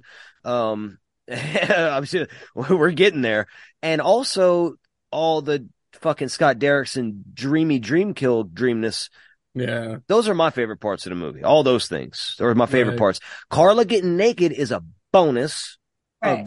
A very well earned thank you, ma'am bonus. But wow, this movie did a fantastic job as far as portraying this chick worshiping this god out of nowhere, killing the last surviving guy, and then you see this god just jumping around here and there. And I won't lie, this is kind of the part of this short film that I just kind of was a little bit, I was like, this is too internet, scare me, static, suddenly someone's in front of the camera screaming at you type thing. So, and I'm going to say a movie like Sinister, which is Scott Derrickson again, who I was just giving props, that final scene where Mr. Oogie Boogie is just in front of the camera. Oogie Boogie's like in the camera. Yeah, I'm not a fan of that kind of jump scare, so it's just not my thing. But a lot of the other stuff in this really gave me Evil Dead vibes. Like when shit started popping off and people were getting possessed. Oh, totally. Yeah. Old world sacrifice, read from a book, conduct a little ritual thing. Oh, no, totally. And I think the whole, like her getting naked was like a piece of that, right? It was just like shedding all the worldly prohibitions and doing all that. And then just mowing the town on the heart. I mean, for me, it was the strongest part of that whole piece where like, if it was the most visceral and the most like felt like, oof, like this is, we're getting deep. I got mad Jason Goes to Hell vibes when she was gnawing on that heart. Yeah, for sure. I didn't go there, but I can see it. I can totally see it. Yeah. It's not where my head went. It went to like purification for me. That's where it went. Like, just like, I need to just shed all these things and just be like, Grindhouse said is purest when he's chewing on a heart. Yeah, bro. That's still somebody's heart, bro. Some days. Well, you need a heart? Well, I'll tell you what, you guys keep talking about visiting here, and I can tell you what, only one of you is driving back. So I can get you a heart, dude. You can get me a heart. By 3 Well, p.m., I'll get yeah, your okay. heart. By 3 p.m., Yeah. I'll get you a heart. Yeah. Want a heart, dude? Yeah, Ricky is the Amazon of body parts, so that's fucking great. I don't even want to know. I just quote the Big Lebowski too much. Okay, yeah, yeah. I think I don't want to be involved in any investigation later, so let's just cease that shit right now. I don't even know that guy. I don't even know him. After everything comes to a close, after the fucking slaughter down below in the underworld, we go back to the surface, and our news reporter from earlier that kept getting interrupted by the mariachi band is saying that today, September 19th, will live in infamy, and that's the day of that Mexico City The earthquake. Yeah. So and there was some real footage in there too of the actual day. Rad. So, and that's and sad. Yeah. So well, it's both. But taking the real footage and putting it in there, I think gives it that sense of realism. But I think it also gravitas. But I think it also does a little bit of paying homage. You know, like this happened. You know, and I can always respect that. Like you don't shy away from what actually happened because it actually happened. You know, that was my biggest problem with the movie Sacrament. Right, they didn't pay enough homage. Ty West. They based it on Jonestown, but not on Jonestown. And I'm like, I think that's kind of disrespectful to the people that actually died there, man. Yeah, all them Kool-Aid. If you're gonna do it, then do it. Right. Don't beat around the bush.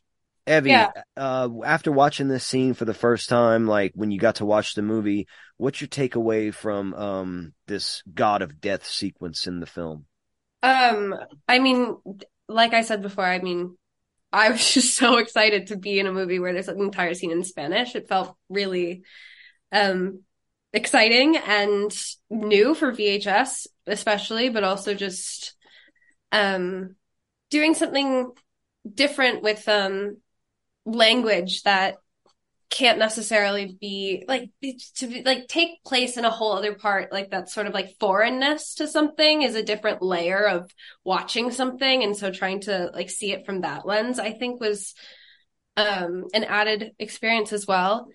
I also agree that like the attention to detail was absurd, and it just made the viewing experience all the more enjoyable. But yeah, overall I was just like, let's go. A segment in Spanish in VHS. Oh yeah. And in the same movie that I'm in, like it's too good to be true. What let me ask you this. What did you think of the actual effects for the god? Like the thing that none of us can pronounce. Miklatan Mkluki. Yeah, Mick Cutlass Supreme. What did you think? Yeah. I mean, I'm just like pretty much always impressed when you're able to convey that. It's not something that like I've necessarily had to do, like acting against something that's not fully there, or like it's sort of like it reminds me of like those clips you see of people like rehearse or not rehearsing but shooting Marvel scenes where they're like in some weird bodysuit and just in a vast space, and it's like you're just like working off of something that like, so I just see it from the actor's perspective, you know, of just like, holy cow, like the impressive effort that goes into making that come together in the final film is pretty awesome. As a performer, yeah, you're looking at it like, how the hell did they do that? Right. And wondering like, okay, what's that like? Okay, interesting. Right. I look at stuff like that too, and practical effects, visual effects, all of it. Even though I'm not an actor, I sometimes try to go to those levels while watching a movie, just because how Grindhouse said earlier, we don't watch movies the same way that most people who are just going to the movie theaters or sitting at home watch movies sometimes, because we have a little bit of knowledge of the industry and stuff. We'll watch movies from different perspectives and try to see like, how did they put that shot together? And yeah, horror movies, especially, I would say horror and like action, because a lot of special effects go into that too. You try to like think about how did they accomplish it.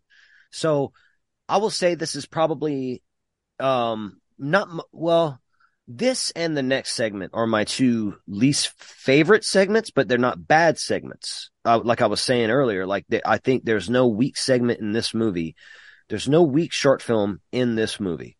But this one and the next one we're about to get into are they're not the ones that grab me the most, but that's not to Yeah. say they don't have their badass moments. We go back to our total copy interlude again, David Bruckner doing his thing. And at this point, Rory has displayed the ability to mutate and to start to copy and resemble somebody else that's part of the scientific staff, Dr. Grayson. Poor Gary.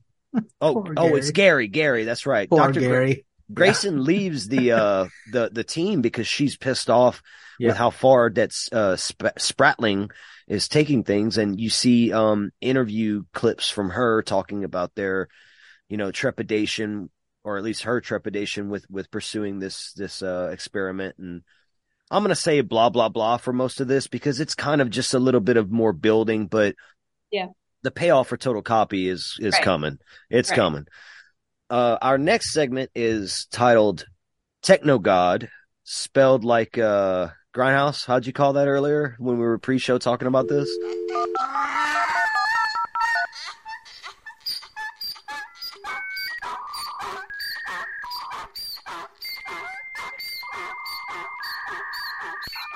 Uh-oh. Oh no, we lost Grindhouse. All right, he's going to be back in a second. I wanted to ask you this earlier, just as a movie buff, because some of my favorite movies that are not horror movies, because I'm not just a horror movie guy, neither is Rick. Like, I love the Rocky franchise and the Lord of the Rings franchise big time. So what are some of your favorite movies that are like not horror? Like, what's the inspiration?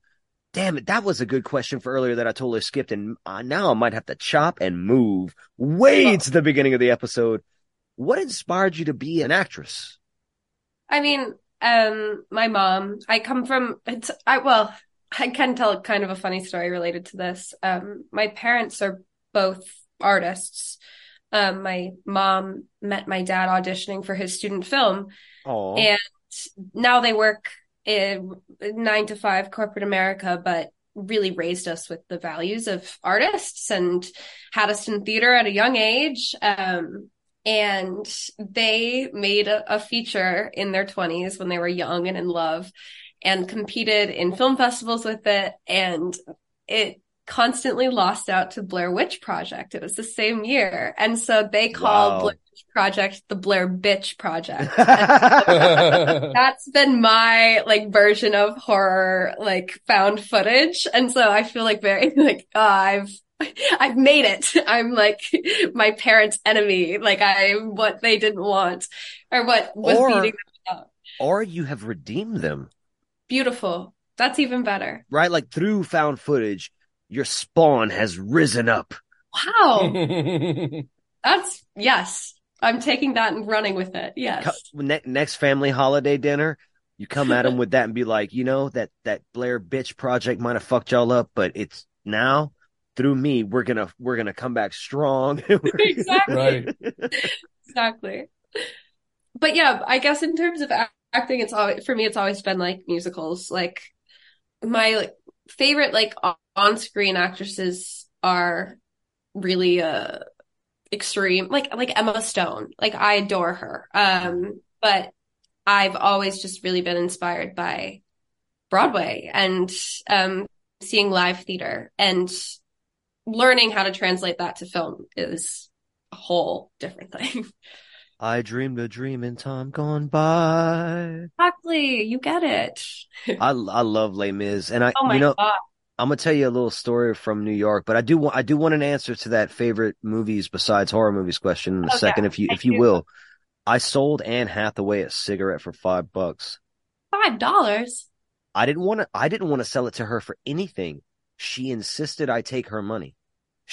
I was doing pest control at this event, and they had a gala thing happening upstairs, and some guy came into the kitchen and was like, "Who here has a cigarette? Anne Hathaway needs a cigarette."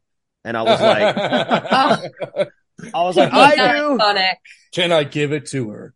Well, straight up. That's the thing. I said, I got one. Can I give it to her? I'm not giving it to you, motherfucker. And so I got to meet Anne Hathaway.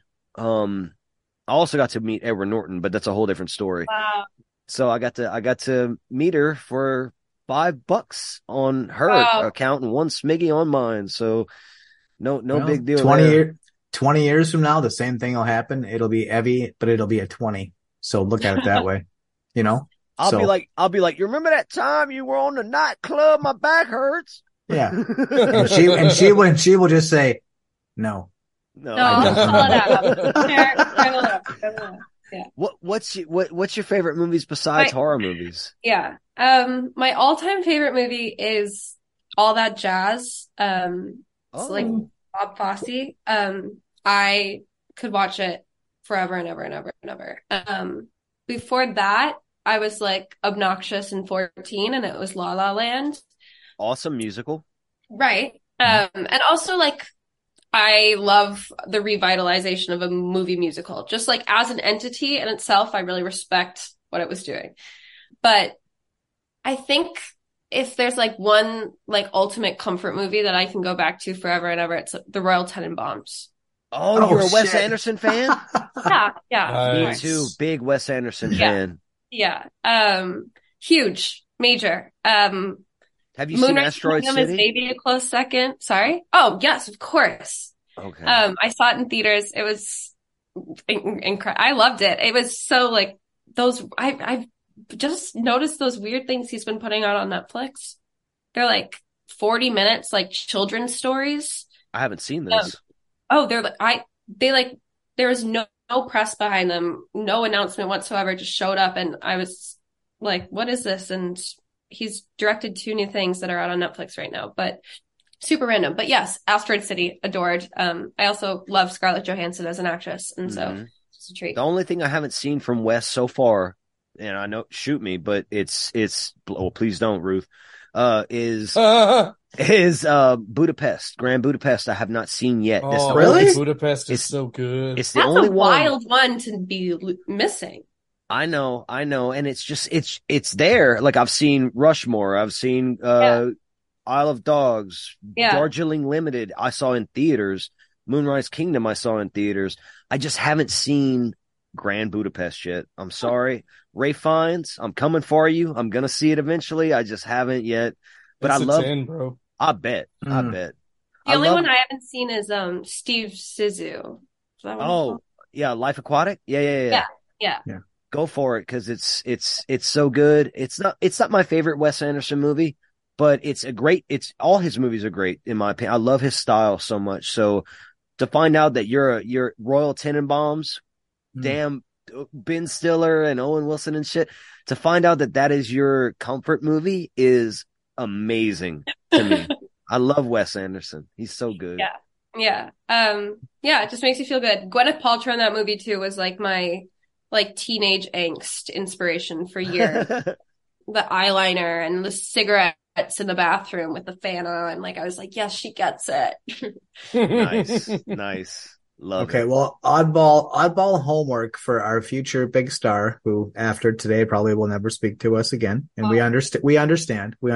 I won't. I'll hold a grudge. As you should. I would never do that. Okay. I don't hold grudges. There's no point.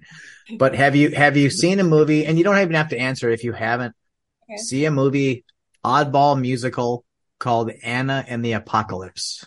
No. Okay. That's your homework for future big timer. While you're waiting for the perfect role, tack that one in, and at some point let us know what you think, because I absolutely will. I got chills. Yeah. They're multiplying. I closetly love a musical. I will never admit it, but I closetly love a musical. That is one that I know all of the songs to, and catch myself singing them to myself in the car sometimes. You know what? I haven't seen Anna and the Apocalypse either yet. Well, you should put it on your list, because I've been told. It is such a crazy, like it's a movie that doesn't actually make any sense, except for it makes every bit of sense it needs to. And on top of that, that's a description. Well, on top of that, it's a musical. And on top of that, what's the main theme? Anyone help me here? An apocalypse by any chance? A zombie apocalypse. It's a zombie apocalypse musical. It is, and it's well produced, well acted. There's some things that maybe could be fixed, and I don't even want to argue all those things, but it's so great. And it has some people that you will know, some people that you've never heard of before, but it is so good. And And just for the icing on the cake, it's a Christmas movie. I've been trying to have a musical breakout this entire fucking episode. And no one has noticed. I tried to do West Virginia Mountain Mama. I tried to do Les Mis earlier. I just tried to do Grease, and I'm losing all control. You want to know my favorite non-horror movie? It has to hit, Travis. It has to hit. Because the power you're supplying, Travis, it's electrifying. Yes. You want to know my favorite non-horror? I want to sing with everyone. Yes. What is it? Oh, brother, where art thou? Well, that is an amazing, also, I would say, semi-musical movie. I was going to say, that one will get me singing. I am a man of constant sorrow. I seen trouble all my day. I've not seen it, but it is from my Minnesotan men, so I approve. Ooh, yes, it is from the Coens, the greatest living filmmakers alive, in my opinion. Right up there with Quentin Tarantino, in my opinion. I'd say up there with Scorsese. He's mine. So very, very. Oh well, you can't go wrong with Scorsese. You cannot. Mm-hmm. But I agree. Coens are up there for me. I'm looking forward to what's their new one? The Blood Flower. That's a horror movie. The Killer of Flower Moon or whatever. Yes. Yeah. It's got everybody in it that he's ever worked with, it seems. Exactly. That's why I love them. They're so indulgent. It's like if capital M movie. Like you just like sit back and. Well, but that's what makes them great, though, is because they just do what they want because they can, and if you don't like it, I don't really give a fuck. Exactly. And that is what makes them be. Well, The Irishman was the same way. A lot of people was like, it was overindulgent, it was too long, it was this, that, and like, no, it wasn't. Did you not watch that? What it wanted to do. That's our hashtag. You watched it wrong. Hashtag I was bored. Anyway, fair enough on that one. I'll watch it again one day because I'll be fair to that movie. I couldn't make it past like the first 30, 40 minutes. I was just like in it, and it's probably a me thing. And Grindhouse and Ricky will attest to this. I've said a million times, if you're not in the right mindset or mood for a movie, it's not going to work. Even though the movie itself could be awesome, if you're not ready for that movie, it ain't gonna hit you. Oh, we've all said it. I said this with Skinamarink that you love so much. It took me four times. It took me 4 times to watch it before I came even close to where you were about it. But I'm okay with that. It took me 4 times. That's fine. But I also do agree with hashtag people watched it wrong, and I think I watched it wrong. So yeah, you did. You watched it wrong, but that's okay. Yeah. And watch hashtag it right. I was bored. Watch it right, boy. There you go.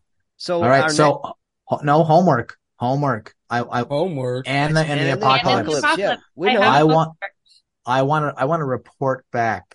Oh my God. Just because. Well, and I say that only because it is literally a musical that gets me like I've cleaned my house. Going. I've cleaned my house to listening to the music on that. That's sexy, Grindhouse. And it's but it's a musical, but it's told from the high school level, so it's got a pace to it that's almost frenetic. Like you almost can't keep pace with it. It's happening so fast, but that's what makes it so fun. So if you ever need to clean your house, put on your headphones and put on the soundtrack to that movie, because your house will be clean in like an hour, like sparkling fucking clean. I'm picturing you in like some slippers and a house coat, just fucking Swiffering everything, bro. I pictured him like Tom Cruise in Cocktail, just jumping into the fucking scene with his fucking shirt and shit. Yeah. Okay, so you guys know me, so this will make sense. Slippers, sweatpants, and an untucked t-shirt. Yes. Think about that. I'm ready. Think about all those things. That all happens when I clean my house. I'm coming camp out faster now. Okay, yeah. Okay, well, you know what? I will get an extension cord out and have it ready for you. Yeah! I'm so excited.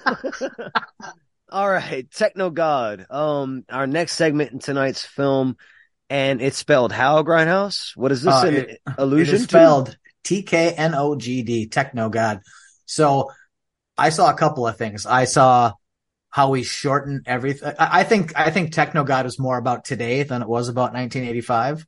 So I saw it as how we acronym everything. Mm-hmm. We acronym it.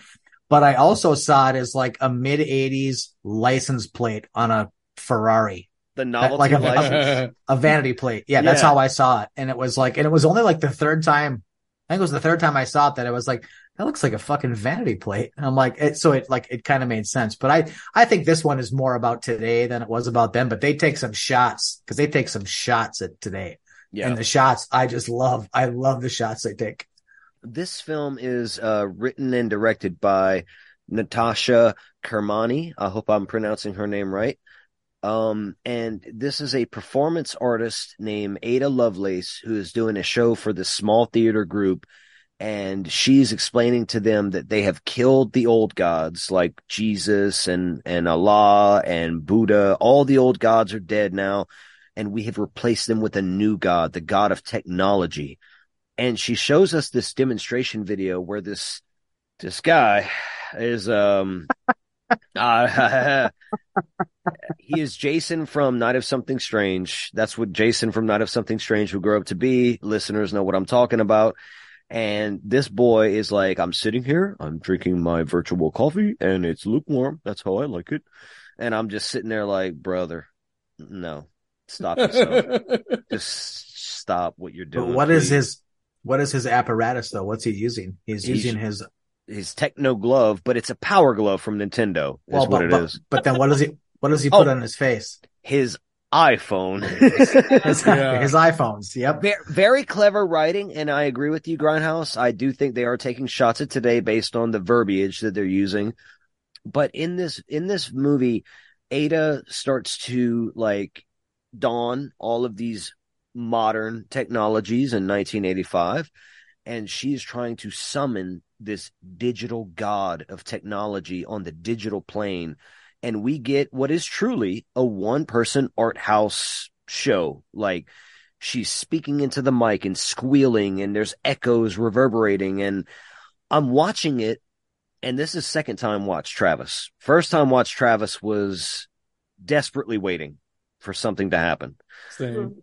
Second time watch Travis is appreciating the nuance of what this short film is doing and what it's trying to not display.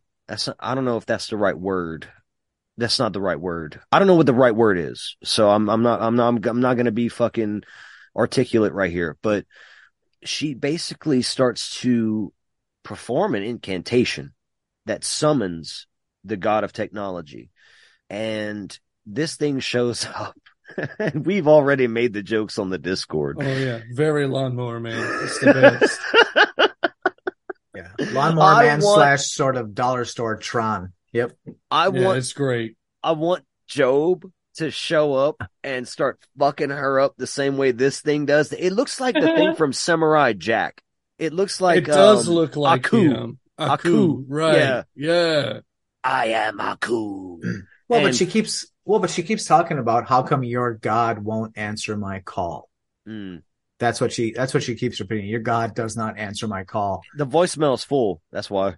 Well, but I think, and this is a voicemail box has not been set up. Well, the God of technology cannot be reached. You guys know how I think a lot of things are a metaphor for today. You guys bust my balls about that all the time, which is fine. No, it's a metaphor for life. That's what we bust your balls about. That's true. So I'm going to go with a metaphor for today and how, it's like your God's not answering my call. And that can be anything. That can be a number of retweets or a number of likes or a number of responses and whatever else. And how the technology, as you use it, it replaces the contact that you have with regular people. But then when you don't get it, you get desperate and you're willing to go to any lengths to get something that feels like a response. And again, this is the fourth time, and this is probably the time that I really got that. I'm like, I think I finally understand what is being said here. And like I said, going from like what I see as a 1985 vanity plate on a Ferrari to the making fun of the iPhones to definitely making fun of the Nintendo Power Gloves that we had at the time. It's all like an escalation of technology and how if you break it really down to the end of this short film, all of these things have given us accessibility and have given us the world, but have not made anything better. Nothing's better. If nothing else, we're more distant and more alone than we ever have been. I like Fair. how deep you took it. It's deeper than I did. Even well, no, and well, but I do appreciate the thought put into it. Honestly, because I didn't think of it that way, and if I like watch this movie again, I'm going to try to see it through that perspective. And Evie, I want to get to your thoughts on this short film. I want to wrap it up a little bit though, so we can get to the next one real quick. So, Ada is trying to find this god of technology. She does summon it. It looks like Aku. Wish it were Job, but it's still dope. It's still dope. And it starts attacking her in the digital realm. And how Homeboy says he could taste his lukewarm coffee. This thing can rip her fucking legs off. So we get some cool gore effects. And the audience in this small, very small studio that must only have like 20 seats available is watching this destruction of a human being happen on stage.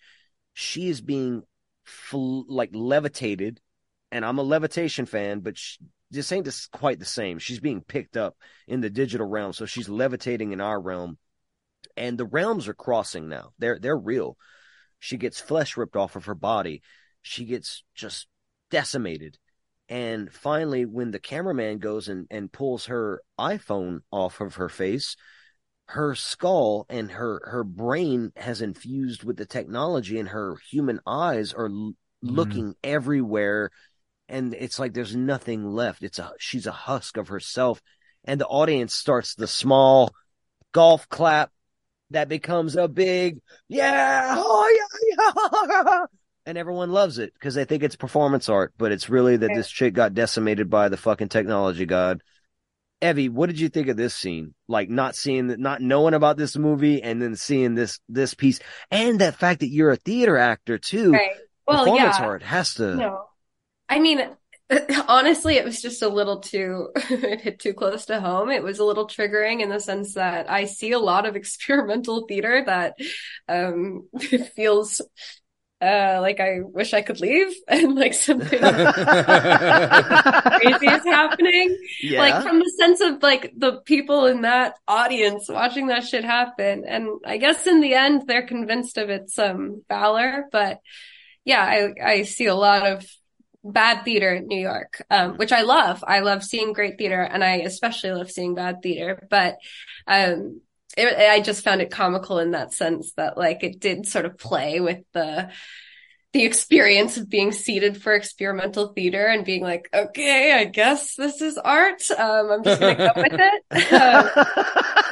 And Yeah. so I totally appreciated that. And then but I also really appreciate the deep dive into, like being a metaphor for today. You guys commented earlier on that, like, I'm like hard to find online, and that's like with reason, I do think these days it's like pretty impossible to not like value technology to a certain level. And I've struggled with that so much in the past. And so it's been like a very conscious choice to try and step back from that in my life. And so this segment really just sort of reinforced a lot of the ideas I have about how toxic it can be.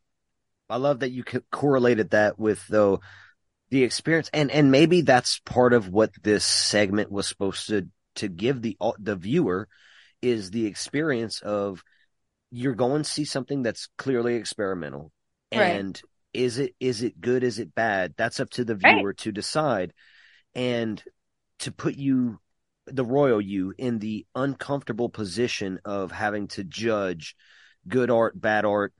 It's all subjective, so who's to say? But the fact that it can even make me feel that too is like I'm sitting there like, whoa, you're sitting there as someone who's well more versed in that world than me, because you actually have been in plays and you've done the goddamn thing, and a one person show is different than a play. I concede to that for sure, but I feel like stage play is a unique universe all its own, and you've got the through line through both things, like to where based on your experiences is like, oh shit. It's like a stand-up comic going to open mic night, a seasoned one, to watch the open micers, and it's like, oh, oof, Yeah. They're bombing spectacularly. Like I love how bad they're bombing. And I like that way of looking at the art form. And there's an admiration to it. There's an admiration to it, to watching someone quote unquote bomb, but they're not bombing. They're just not being received is more so what it is. That kind of makes me look at this whole segment differently. Yeah, honestly. That's exactly the problem. So it's funny. I both agree and disagree with what you just said. And I will say that I don't think that there really is any bad art. I think that there are sometimes art that I don't get. Yeah. Okay. And I don't think that I have to get it for it to be good. But then I look at something like, so Abby, you're from Minneapolis. Have you ever heard of the Fringe Festival? I'm assuming I've performed in the Fringe Festival many times. Okay. So is my wife with her ballet company that she created. Oh, nice. And so I have definitely seen some things where it was like, I'm looking around and everyone else is applauding and I'm like, why are you so happy? Like, I don't understand what just happened. Why are you not confused? But at the same time, I've been to things, say like the Twin Cities Horror Festival, where I've seen a horror production and I'm the one guy standing up going, and everyone else is like sitting, and I'm like, what? What are you guys, stupid? Like, did you not just see this? So, I mean, the perspective is the perspective. And for me, at the end, I'm always going to applaud somebody that, as Travis puts it, I think we all use this, goes out and does the goddamn thing. Mm-hmm. Right. Because and this is me and I'm going to sound crass here, but it takes fucking balls of steel to go out and do it. It's huge to just do it. To just do it is huge.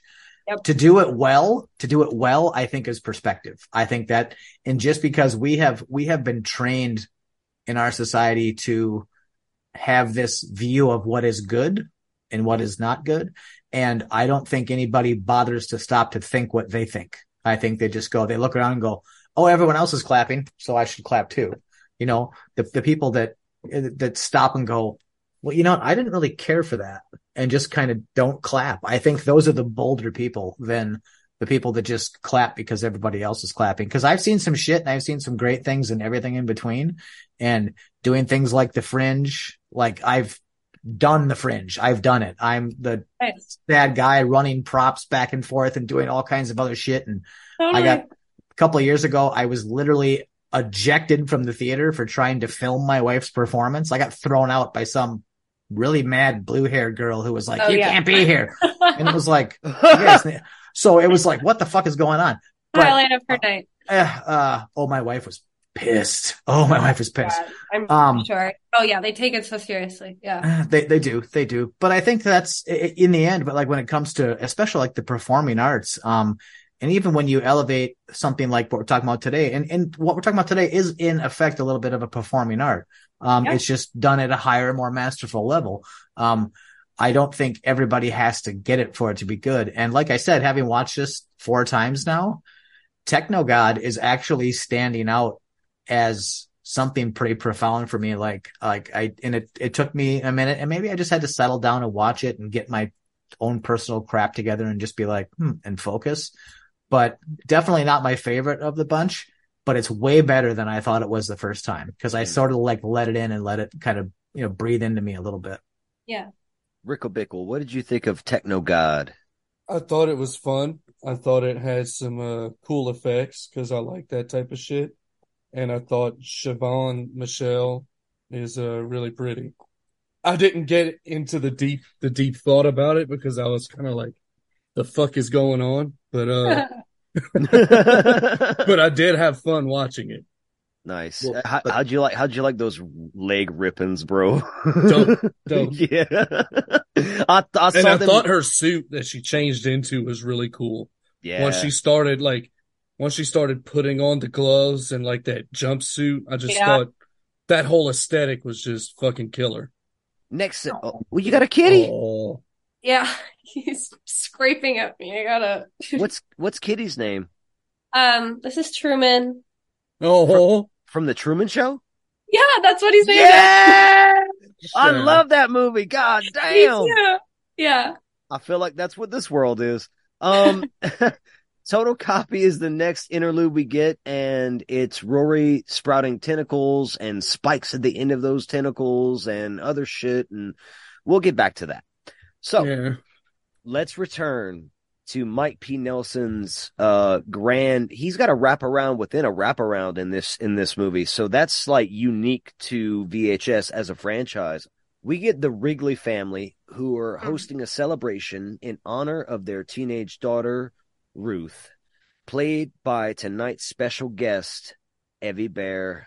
And in this movie, she's walking around with her beta cam, filming her family, being like, oh, look, there's Aunt this and Aunt that and Uncle this and Grandpa that. And so walk us my through loser this. ass cousin Lester. Yeah. Walk us through the process of all of, please, like, now take over, please, Evie. Tell us what it's like to be, to not only film the scenes, but then to see them back. So like walk us through it if you can. I mean, it's difficult from like the actor's perspective to ever watch yourself perform. It's the same way, like, I don't know if I don't know that you ever, I mean, you guys have a podcast, so I'm sure you've gotten over it, but just hearing yourself, but I like, there is just like a certain level to like, oh, it just like pains me. Embarrassing, right? Yeah, right. Yeah. And like, I can be proud of it, or I can be like, oh, this was the worst thing I ever did. No matter what, it will have that sort of feeling. Luckily, this one I am pretty proud of, but it still is difficult to revisit. But it really just was such a incredible set. What I loved about it was so many people were local Minnesotan actors who I've seen perform growing up. There are a lot of theater actors, a lot of people who I knew of, like, different connections. And so it felt very comfortable, and it felt like I could commit in the way that I wanted to, and that it was, I don't know, just like this really like sort of like lovely space where everyone just was so excited to be there in the first place. Like, it was such an exciting, moment, and it was summer, and we were shooting in this insane, I want to say it's an Airbnb, maybe it's like a hotel or something. They have a website, but it's like this like pool house in rural Minnesota that is completely like 80s, just like construction. Like, they haven't renovated it since 1985, and the wallpaper is authentic, and like there's insane carpeting and like the most atrocious furniture. So as much as like the set design was remarkable, and the team did such a great job on it, like the space was like very ready to go. I mean, so many details were added, obviously. But it was just like such a cool space to be able to be in. And yeah, we just sort of like got started. There was no sort of like rehearsal process. There was no read through. It was just, like arrive to set and do what you need to do. Really? So it was just guns blazing, like, let's go. You read the script. No, because I'm asking because whenever you walk through the scene, through the movie, it feels so authentic, and it feels like someone is at their family house with all their family. And because people are shying away from the camera, people are telling stories in the corner, like, it just feels lived in. It feels real. It feels authentic. And that's, again, what for a found footage movie, for me, and I think for a lot of people, we want to feel like it's authentic. And this feels very authentic. And so when you showed up, you just went, let's go. Right. I mean, I should backtrack a little bit. It's not as if like the staging with firearms was not carefully choreographed. Oh, no, not even that part. Not even that part. Just the beginning part with the family. Sure. Like, everything was, we had like a couple of walkthrough takes before, you have to hit your mark, and you have to make sure you're delivering the lines in at least the realm of the way that they want you to. But it's not like we like had rehearsal prior to arriving to set, or like had any like really specific version. It was just go in and be authentic. It was like be a family, and it helped that we were shooting, long days in this like distant town. And so we did all just like hang out between shots, and everyone was so lovely. And so it felt like just like kind of a fun family reunion regardless. And so the vibe just sort of was maintained throughout the entire, I mean, it didn't turn dark, but it was a good time on set. And I think that really does come through in sort of the familial sense. It does. And the fact that, like, again, I'm going through it looking at the film, and I watched it again today. Everyone just feels like you're in a snapshot, of someone's life, and this is really happening. And this lends to the story so much. And for the listeners and viewers out there who probably watched this movie one time, I'm sure we all felt like we didn't know that this story at this point was tied to No Wake. I didn't know. Right. I had no idea. And looking back on the second watch, I saw the tattoos before you were supposed to see them. I saw them. I saw the tattoos and the little glimpses here and there on the wrists. And I was like, oh shit, it makes like if I'd have been paying more attention, because something we skipped over in our coverage of No Wake is that on the van, when the quote unquote, for lack of a better term, zombified kids go back to the shore, they find written in blood on their RV the 7, the Roman numeral 7. And that Roman numeral is a big factor in Ambrosia, the second part of Mike P. Nelson's amazing short story here. So Ruth is going around. She's meeting the family. Everyone's having a grand old time. We meet Lester, and he's like, hey, what's that, Beta? Yeah. Oh, the best. That's awesome. Can I try that thing out? Great. She's like, so you hand the camera over to your creepy ass cousin. He's following you outside, and you're telling everyone to shoo the fuck away from your truck. That should have been the second giveaway. Again, from a first time watch, I didn't clue in. That's actually when I noticed. I was like, that's the same pickup truck. Yeah. Stay off the paint, boys. Stay off the paint. I didn't notice it on my first time watch, even at this point. I noticed it 2 seconds later when the little boy runs up with the fucking little gun and shoots it. And I was like, that's familiar. Yep. And he says, oh, I got it from the nice lady in the RV. And I was like, oh, my mind started going crazy. I got excited. I got giddy. I was like, yes, we're getting a fucking second half to this. And I knew who you were. I knew you. I was like, it's you. And I was so surprised. I was like, this young woman just murdered everybody on that lake. Okay, so when you got the script and you see this part, tell me about this. Like, where is your mind going here? I'm lying if I don't say that it's an immediate excitement. Like, it is such a meaty,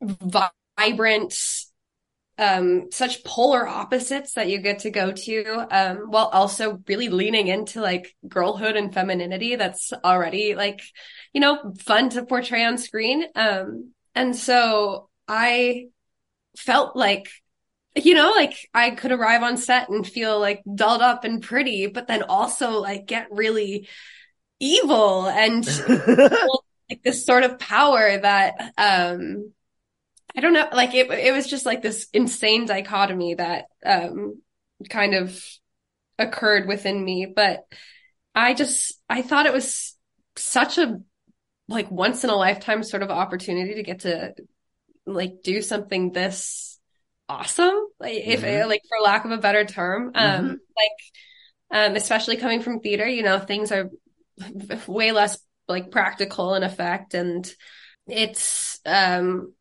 more, I guess the best way I can think of it is like screaming on set, and like there's like a certain way you have to scream in theater so that it like fits the theater and reverberates the right way. But like doing shots where you're just like authentically like screaming in a movie is like a whole different thing. And it was just like so raw, but so fun. And I think that's what it comes down to, is just the role was so freaking fun.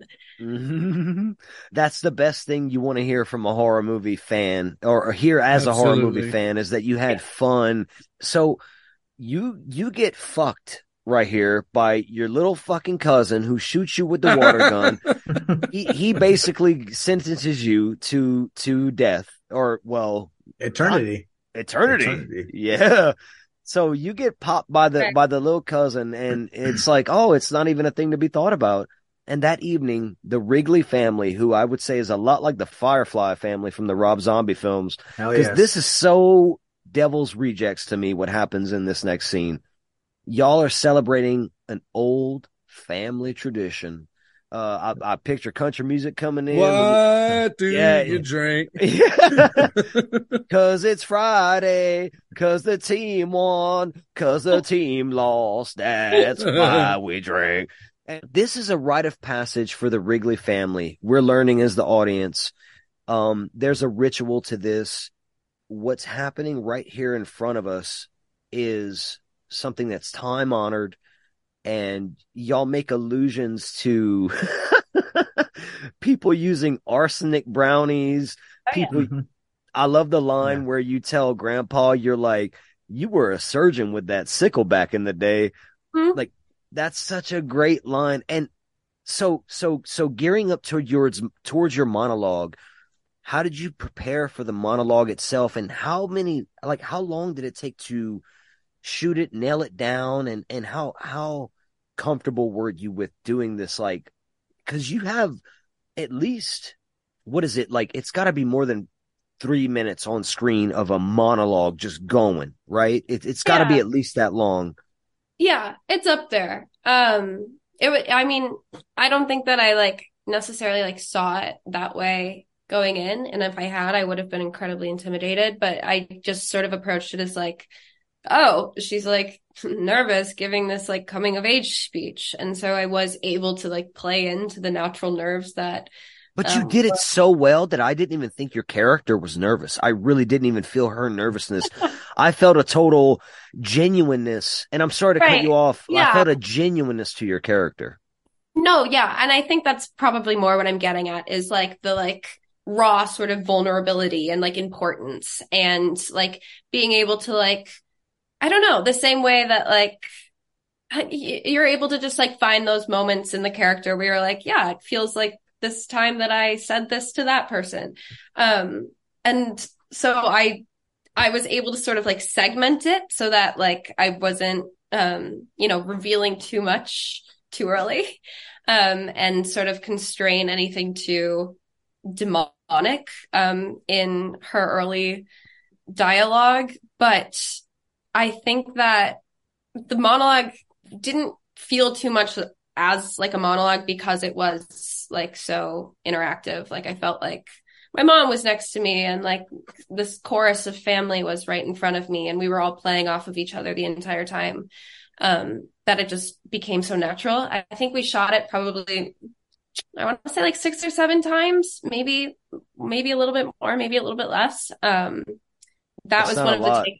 That's not a lot to me. That was one of the takes that wasn't too tricky. I struggled a lot because as a theater actor, I sort of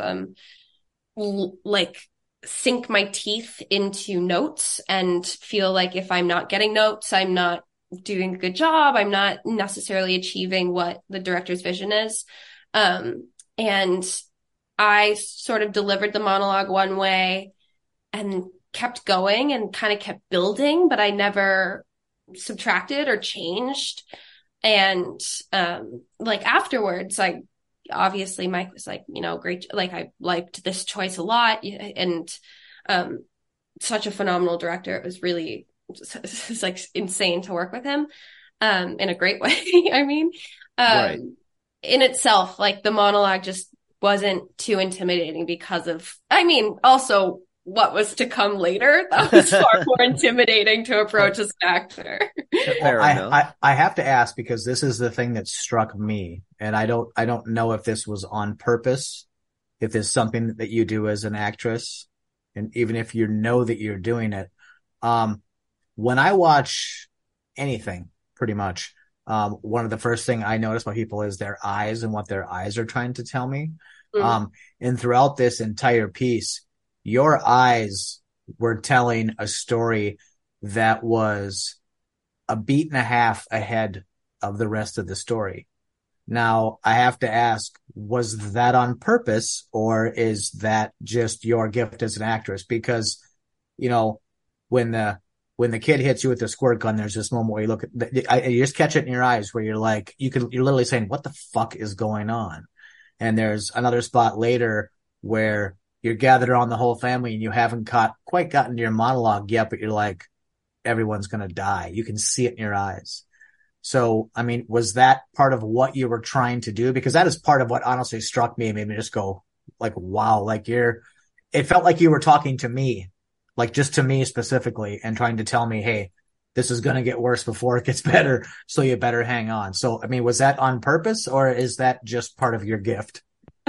I mean, yeah, I really appreciate that. I think a lot of it was intentional. A lot of it was, afforded to me by such a great script. And I mean, I can even point to specifics, like that moment when the family is leaving and I'm sort of like saying goodbye to everybody, and the uncle comes up and is like, oh, I didn't see the RV, and I kind of like look into the camera. Yes. That was directed by Mike, I think, in the moment. The one before that you mentioned with the water gun, that was in the script, that she has that moment with the camera. And then the one before the shootout where I sort of like look into the camera and smile, like that was a me decision, and I will take that to the grave, just because that was like one of the moments where Mike was like, you know, that was a great decision. Like keep doing that on these next takes. Nice. And so it was sort of this thing that was written in, but then like naturally built as the character became more familiar. But yeah, I also think that it also probably comes from being raised with like YouTubers and watching vloggers, and like always like feeling like that sort of like connection with the camera. Like I did feel like that was my scene partner, was like looking into the lens of the camera, and sort of like harkened back to like random like YouTubers that I've watched growing up as a Gen Zer. So are you a fan of James Rolfe or Doug Walker? I don't know who either of those people. Angry video game nerd, nostalgia critic. No. Damn, that's YouTube shit. All right, well that's older YouTube. Yeah, but that's you know.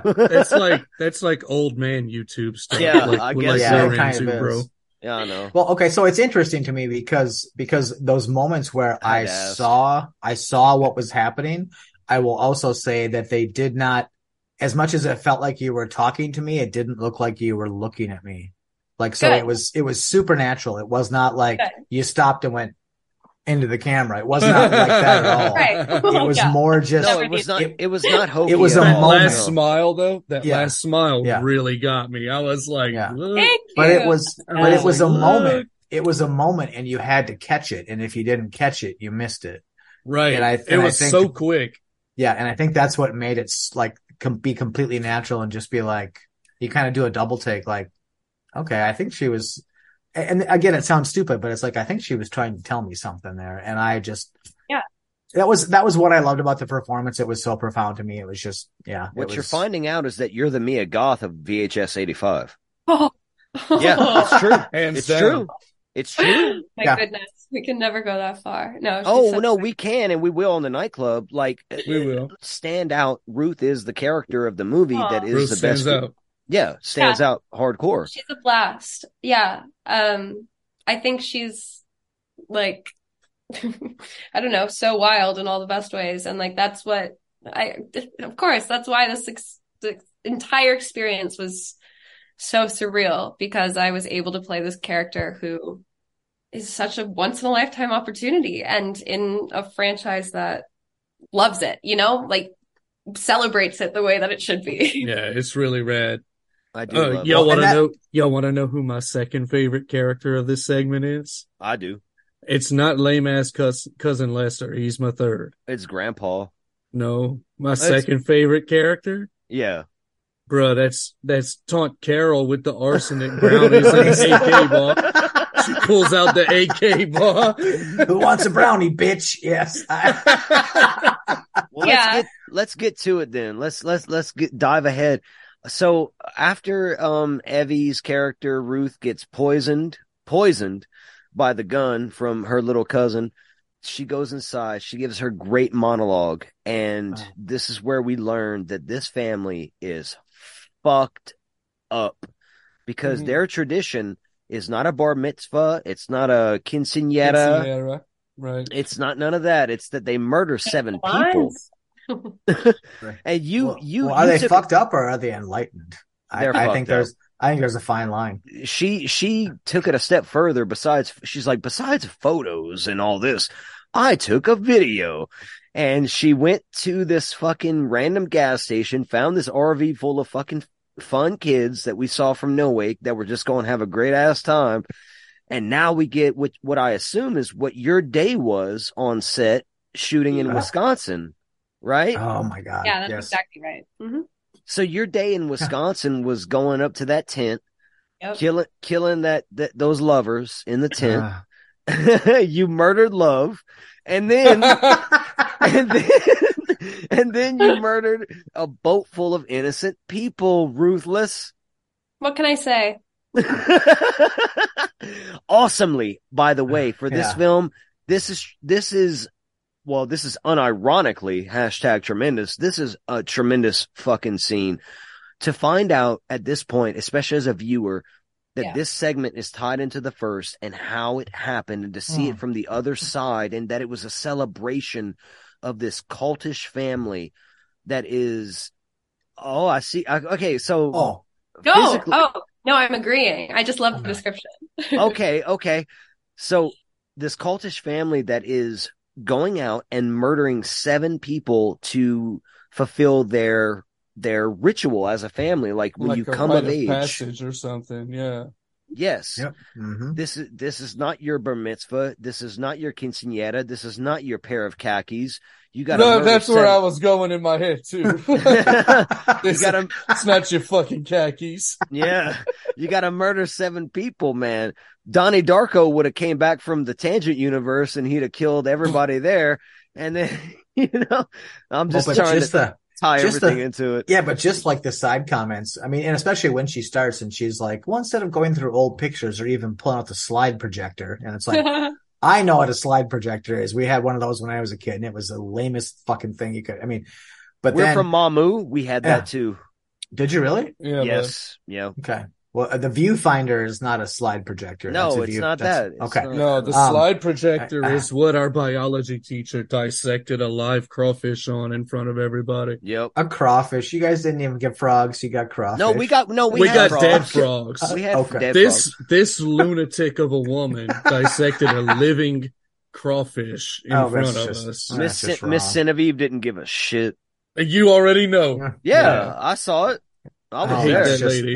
We had different classes. We had different classes, different grades. Ricky's a little bit older than me. Yeah. But we had the same teachers. We had the same curriculum. Trust me, Mamu. Yeah, Mamu. Well, so getting into the presentation of the video, which is awesome because she brings technology to the family, like technology, right? Yep. But then if you listen to when the video is playing and you listen to all the comments, and it's like, is that they're your all dad's? like, oh, every time she shows up on camera, it's the best. But they're very specific. They're very specific. One says, is that your dad's 30-06? Yeah. And then one of the uncles is like, you'd never know it wasn't your first time. I mean, just like, and all these things. And it's just like, it's so brutal, but so like, that's what a family would do. They would celebrate. It's kind of wholesome. It's kind of wholesome. It's like wholesome and fucked up. For mass murder, it's as wholesome as mass murder can get. Yeah, I would agree. Yeah, wholesome. Thanks. Yeah, macabre. It's macabre and wholesome and everything, man. Like, so you present this to your family in this scene. I'm saying you like it's actually you. But for the nightclub tonight, it's you. You're ruthless, girl. Ruthless. Yep. So, oh my God, I'll take it. Yeah. And so your family is seeing this. They're enjoying it. They're enjoying your killing spree, and you took everyone out. And then we hear the cop sirens. And now the movie shifts gears to, like I said earlier, Devil's Rejects. The family is coming together. They are going to ride or literally die. And you take out Ricky in this next scene because your lame ass cousin Lester. He's like, I can't do it, bro. I just can't do it. He's a decent human being, and you're like, well, fuck you. I don't know. Did you see that? He's haircut? Being a real communist about it. No, I don't think. I saw his haircut. I don't think he's a real joiner type, if you know what I mean. He was something of an outsider. Dude, his hair was dope. I'm not gonna lie. Oh no, that was not. Me and Lester would have been friends in high school. I'm just saying. Man. That was well, and Evie might get this. That was Moose Lake, Minnesota hair. Does that make sense to you? Absolutely. Yes, absolutely Moose Lake, Minnesota hair. That sounds really discriminatory for Minnesota, I guess. It's not. It's not. I mean, it sounds it to a Cajun.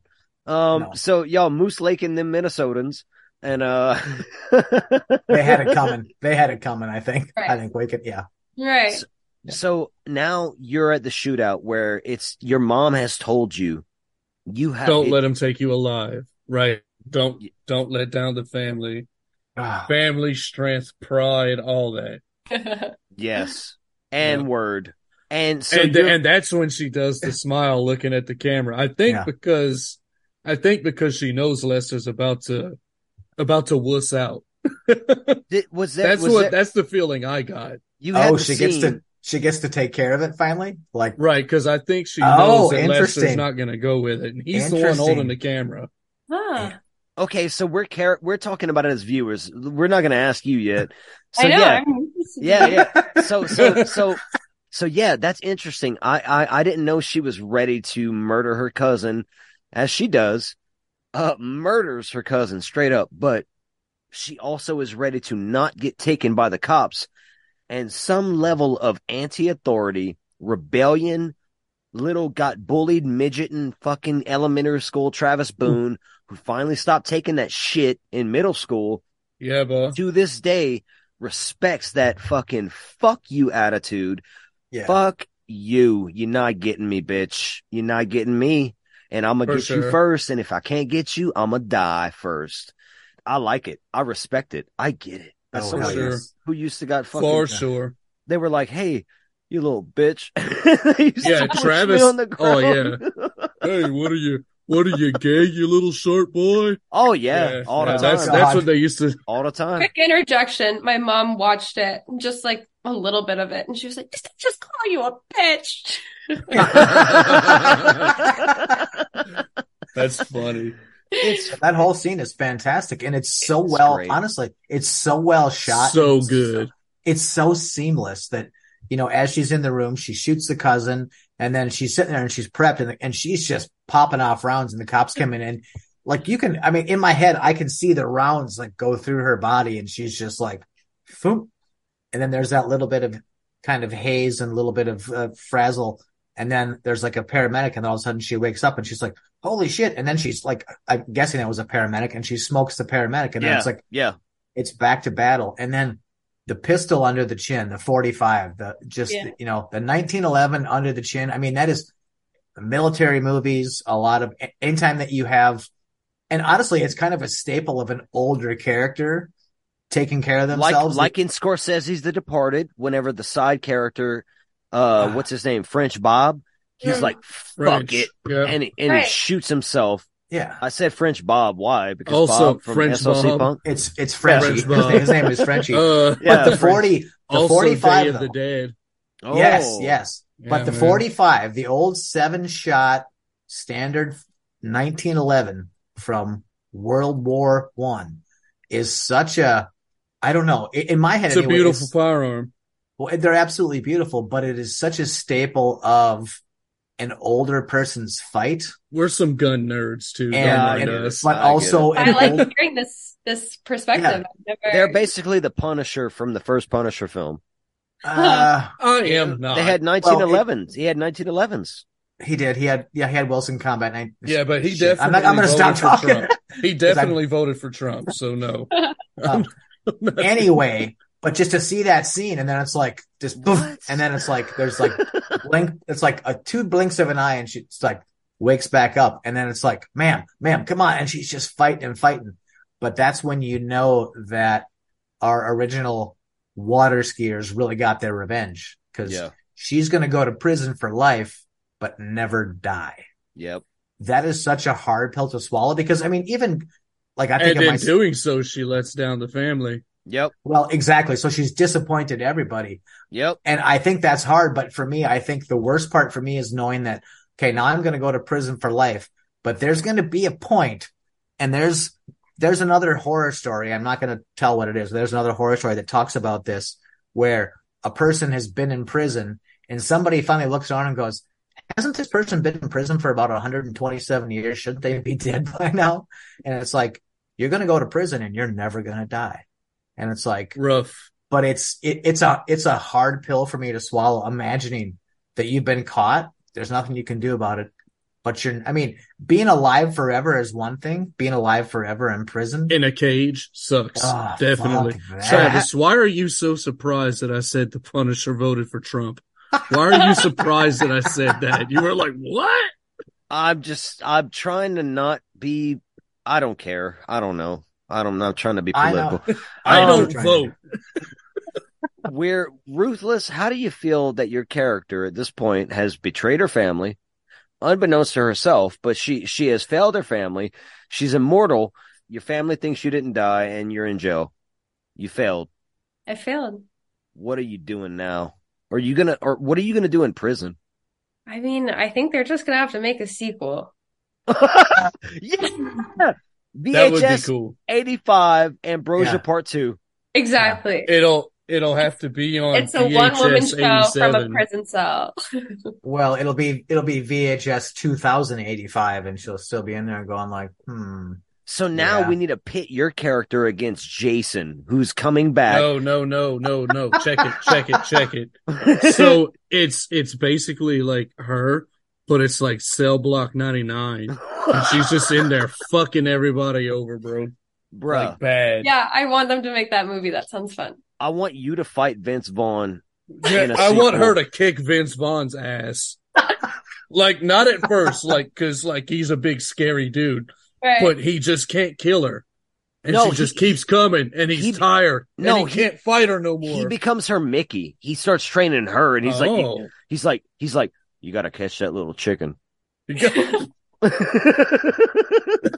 gotta smash this Honda Civic to pieces. Yes. You gotta smash that Honda Civic. I can't do a good Vince Vaughn. He just sounds so robotic and plain in that movie, but I love that movie. Brawl in Cell Block 99 is dope. Have you seen Brawl in Cell Block on 99? Brawl in, okay, you gotta watch Brawl in Cell Block 99, because I'm telling you, it's a god. Homework. I'm not trying to give you the homework. I'm not saying it's homework, but I'm saying I'm recommending you this movie, unlike homework. If you ever feel like watching it, watch that fucking Zahler film, because Zahler is a great filmmaker, and he makes great movies. Bone Tomahawk. Tomahawk. Yeah, it's one of those. It's one of those. If you come home from work and you've just had a little bit too much of the piss bums for the day, watch that movie, because this will put everything into perspective. Good to know. Straight out in my back pocket. Okay. So this Ambrosia scene, let's get past it for a second and go to our total copy interlude. Gary, one of the scientists. I guess we already touched on this, where he was being fucking like imitated or whatever. So they're having a big ass problem. That one line, Gary doesn't want to see it again. That got me. That got me too. It got me too. Honestly, I wasn't even feeling this wraparound. No. Like honestly, it's my least favorite segment. But that line, because his face when they say it. I will admit too, the wraparound is kind of my least favorite thing about the movie. Which is unexpected based on the director, because I love his work. Well, I was going to say until the end. Until the end for me. Even the end for me. No, man. the end for me like, does it. The very, very end. I'm with it. Yeah. I'm down with it. Okay, Yeah. so after this interlude, we get to our final scene in the film, our final movie directed by Scott Derrickson, our boy that did Sinister, our boy that did fucking, oh my God, The Black Phone. And that one other movie that we know nothing about because one of our Discord members is infinitely passionate about. Snap is passionate about The Black Phone. Yes, Snap also woke me up to the fact that this is a tie-in to that movie. I didn't even know that until Snap told us. Oh, yeah. Snap is the biggest Black Phone fan of all time. In the world. In the whole world. Ethan Hawke, you owe this girl a visit. I would say he better watch out because if he ever disappears, we know where he went. That's true. Snap might hurt him. I don't know. He owes Snap her. might have him in the basement or something. What do you call that? A tea party? A tea party. Yeah, I think Ethan Hawke and Snap should have a tea party. Yes. Just a good old fashioned tea party. That. Yes. Oh, they just sit down and discuss. As long as it doesn't end with Ethan Hawke chained up in the basement. I think if they have a tea party, it's the only way it won't end with that. Yeah. Right. Yeah, so maybe so. So this is a home invasion movie again, set from the point of view of a killer. And immediately on the onset, the killer goes into this woman's home and she could be heard calling 911 on the phone.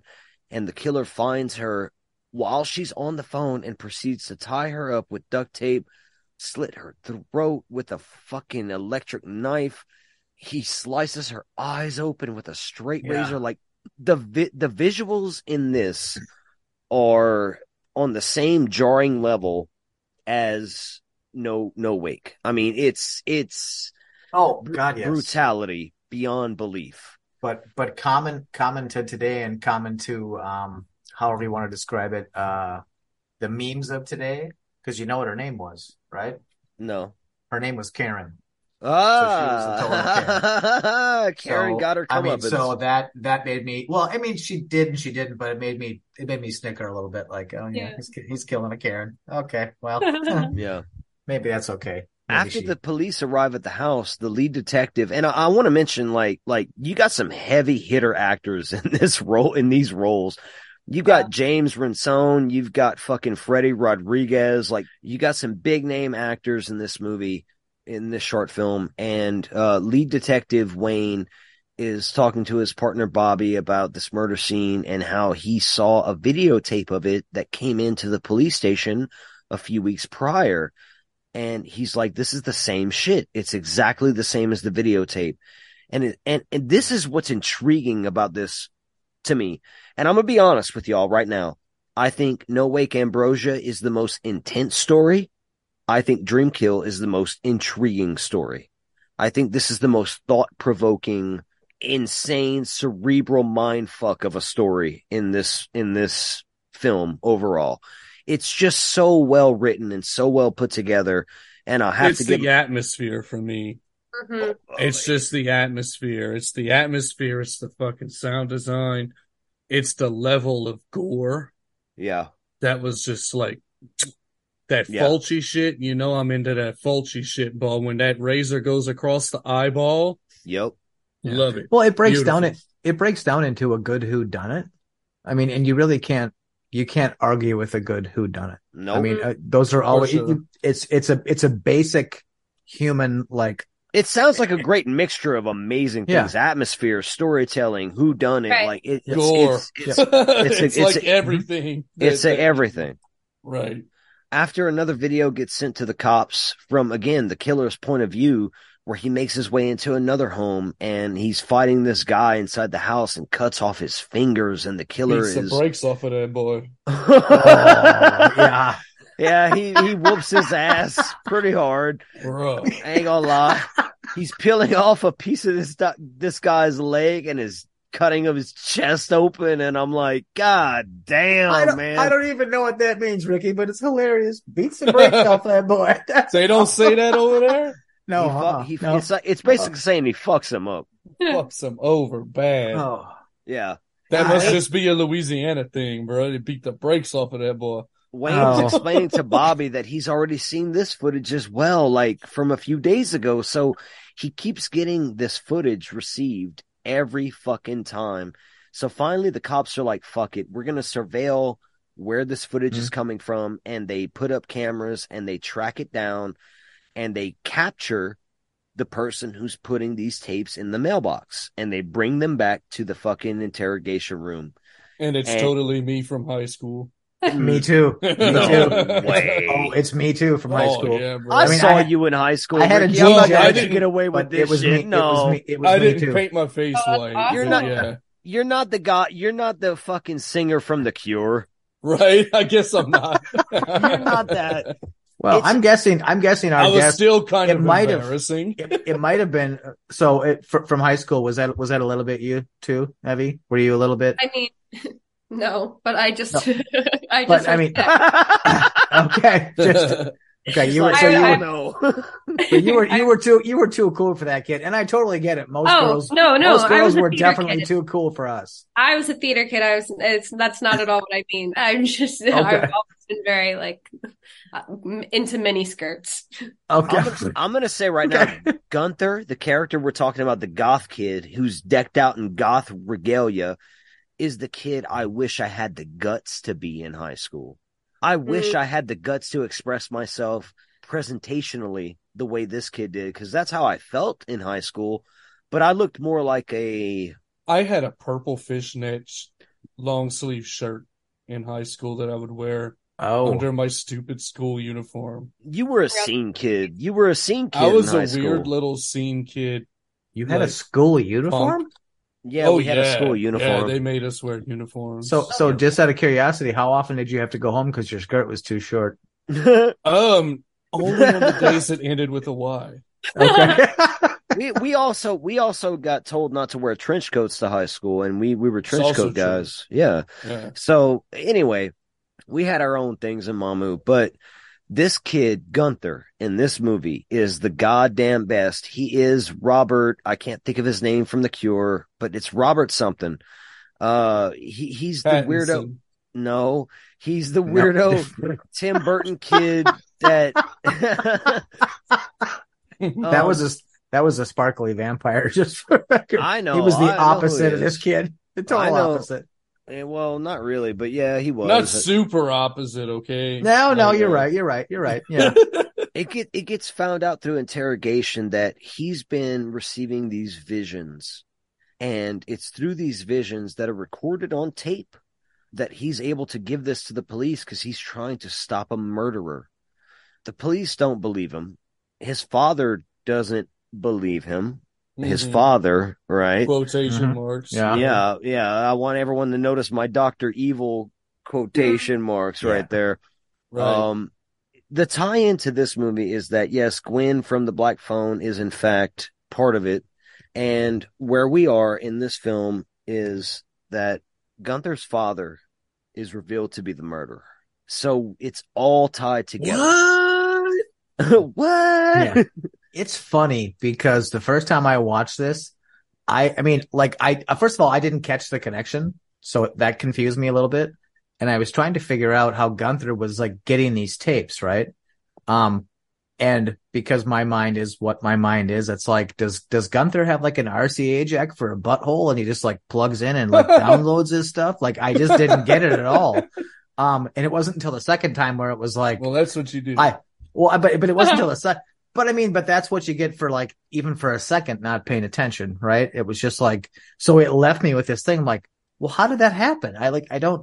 But I think it's also why the first time I saw it, I was like, you left me with too many questions. I don't like this. And by the second time it was like, oh, okay. Well, that was my fault. I wasn't paying attention. So it made it yards better. Like, okay, now I get it. Thank you. Not gonna lie. I do love some ambiguity in a movie though. Yeah. Sometimes. Well, sure. This sometimes it works, sometimes it don't. This particular movie, I was happy enough that I was, and I'm not judging anybody. I'm just saying, like, I was watching it and I got it I was paying attention to it as it went, and I got it as it unfolded. And it's not always the case with me. It's not. I will have to sometimes watch movies 2-3 times before I finally get what the point of it is trying to say. But this first time watch, I was watching it and I'm like, oh my Lord, it was a puzzle piece. And Scott Derrickson really built a cool story here that he perfectly fleshes out in this very short running time and gives us a lot of characters, character development, plot development, just everything, atmosphere, gore, everything. I like the way go ahead, my bad. No, it's fine. Dreamkill is fucking dope. Oh yeah, absolutely. I love the way the other cop was like when he confronted him, the way he was like trying to come at him as a friend and be like, dude, like, this is your chance to tell the truth and like do the right thing. And like, motherfucker shot him both. And just straight up. I was like, damn. Well, I mean, every cold-blooded. Every segment in this, and I'm gonna say this, it might not be popular. Every segment except for the interludes was supremely solid.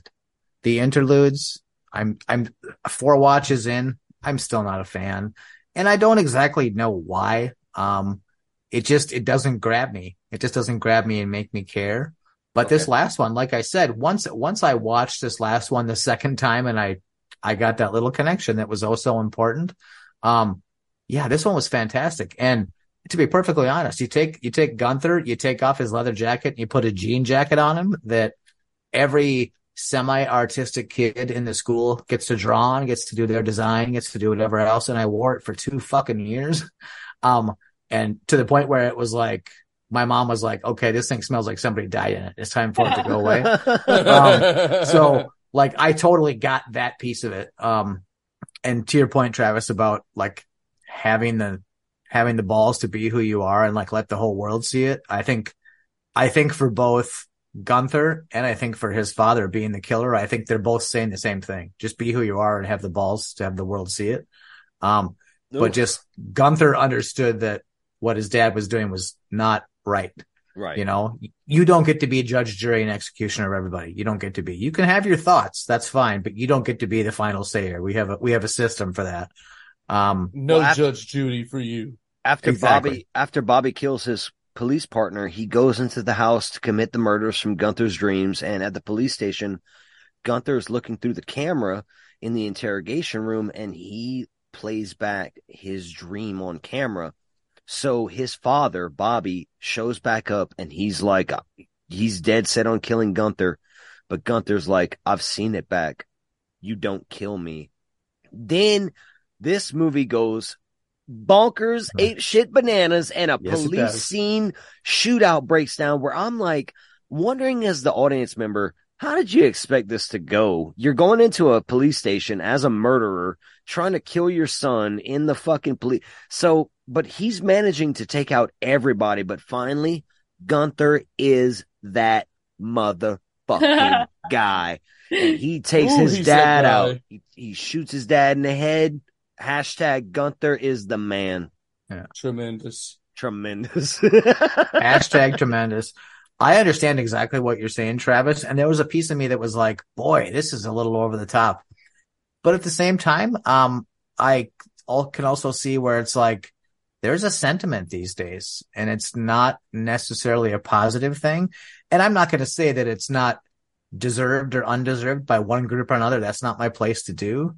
I just wonder how, for someone who's in the business of trying to retell these stories, how does something like that go over? Yeah, like how, like, would you like internalize playing that role, like as a police officer? Well, more thinking about a scene like that where somebody has to go up and shoot up a police station, and then for a lot of us, what a police station, I see. Like what it represents.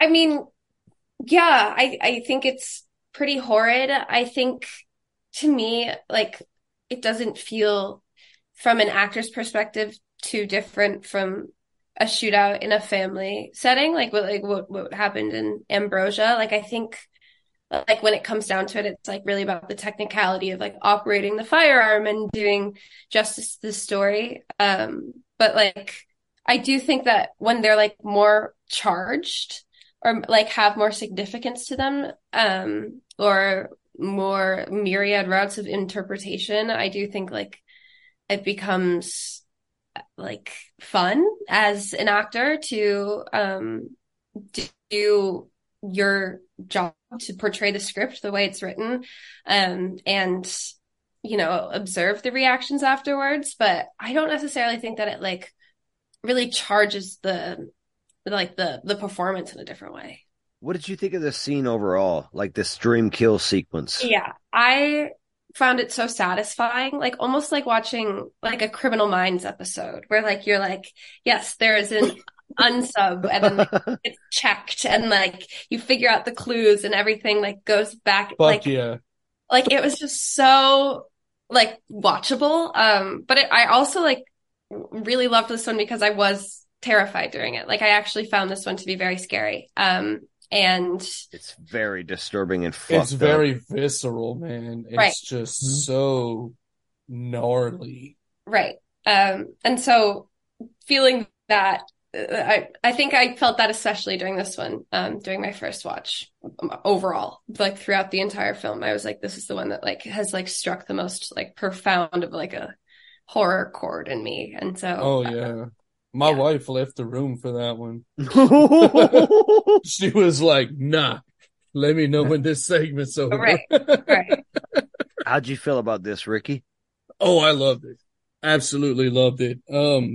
I'd say it's tied for my favorite with the No Wake Ambrosia storyline.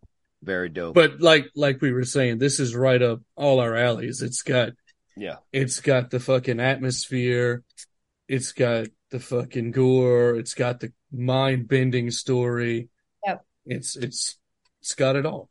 And we finally get our total copy epilogue where Rory is becoming unresponsive to his team that are studying him. Dr. Spratling is pissed off and not wanting to accept that this is the end. Finally, the team of scientists gets basically they're like the Thing at this point. Like the Thing is happening in their fucking studio, their observation territory, whatever you want to call it. I don't know what to call it. But this alien is shooting tentacles out everywhere. This unknown entity is trying to collect host bodies. It's killing people down to the last one. And this is what Dr. Grayson was warning everyone about in previous interviews, is that this shit was going to go sideways. And the final payoff of VHS 85 is that Rory, the thing we've been following this whole movie through our fucking interludes and from the onset, the wraparound is it got all these dead bodies together so it could perform some jazzercise. If the jazzercise, all right. I just want to put this out there. If it weren't for the jazzercise, then this whole thing, the whole wraparound, the interlude would have all been a complete miss for me. Seriously. That's the only thing that saves it, is the fact that it's so absurd. I agree. And I think it's on point. And I love it. Love it for that. It's so absurd that it basically takes all that they've been trying to teach this alien form, and it goes through all these iterations. It's killed people. It's done all these things. And in the end, what it learned was to do an upward hip thrust. That's what it upward hip thrusting. That's what it learned about humans. That's what it learned. And it's like, oh my God. Well, it makes sense if you think about it. It does. It totally does. It totally makes sense if you think about it. It's that like, cosmic upward hip thrust. Yeah, but it also there's your episode title. Yeah. It makes you hate your species for what it is. It's like, oh, come on. We could have taught them something better than that. That's all they managed to learn from us. That's it.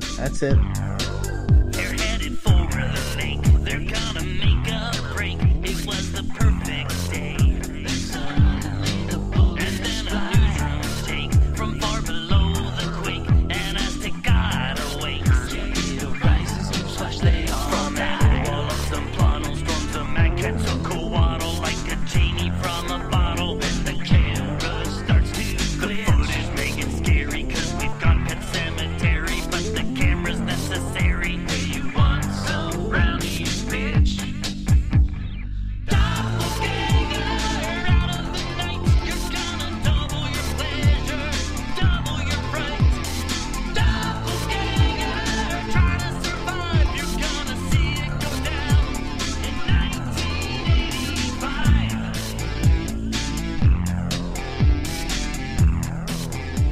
that was VHS 85.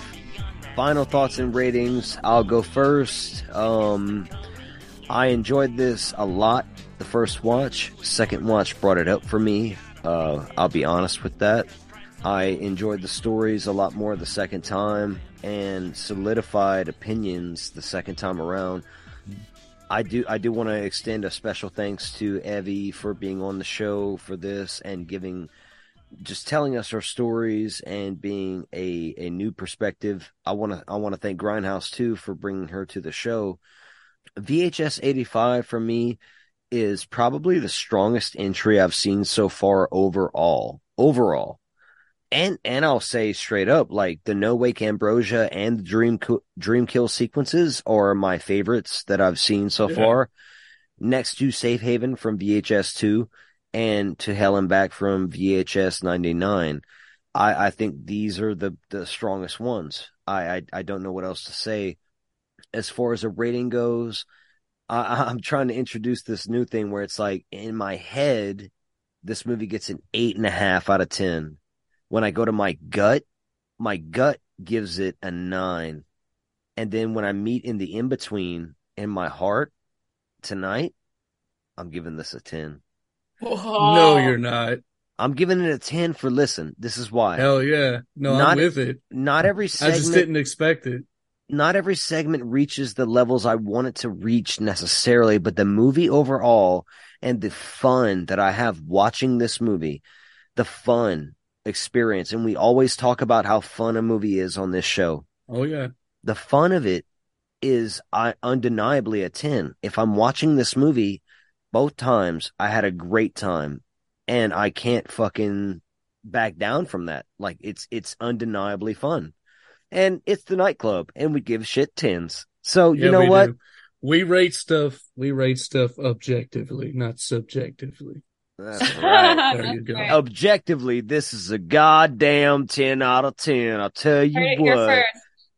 So that's a 10 out of 10 from T-Boo. Rickle Bickles, what you got for us, sir? On the first watch, I loved it.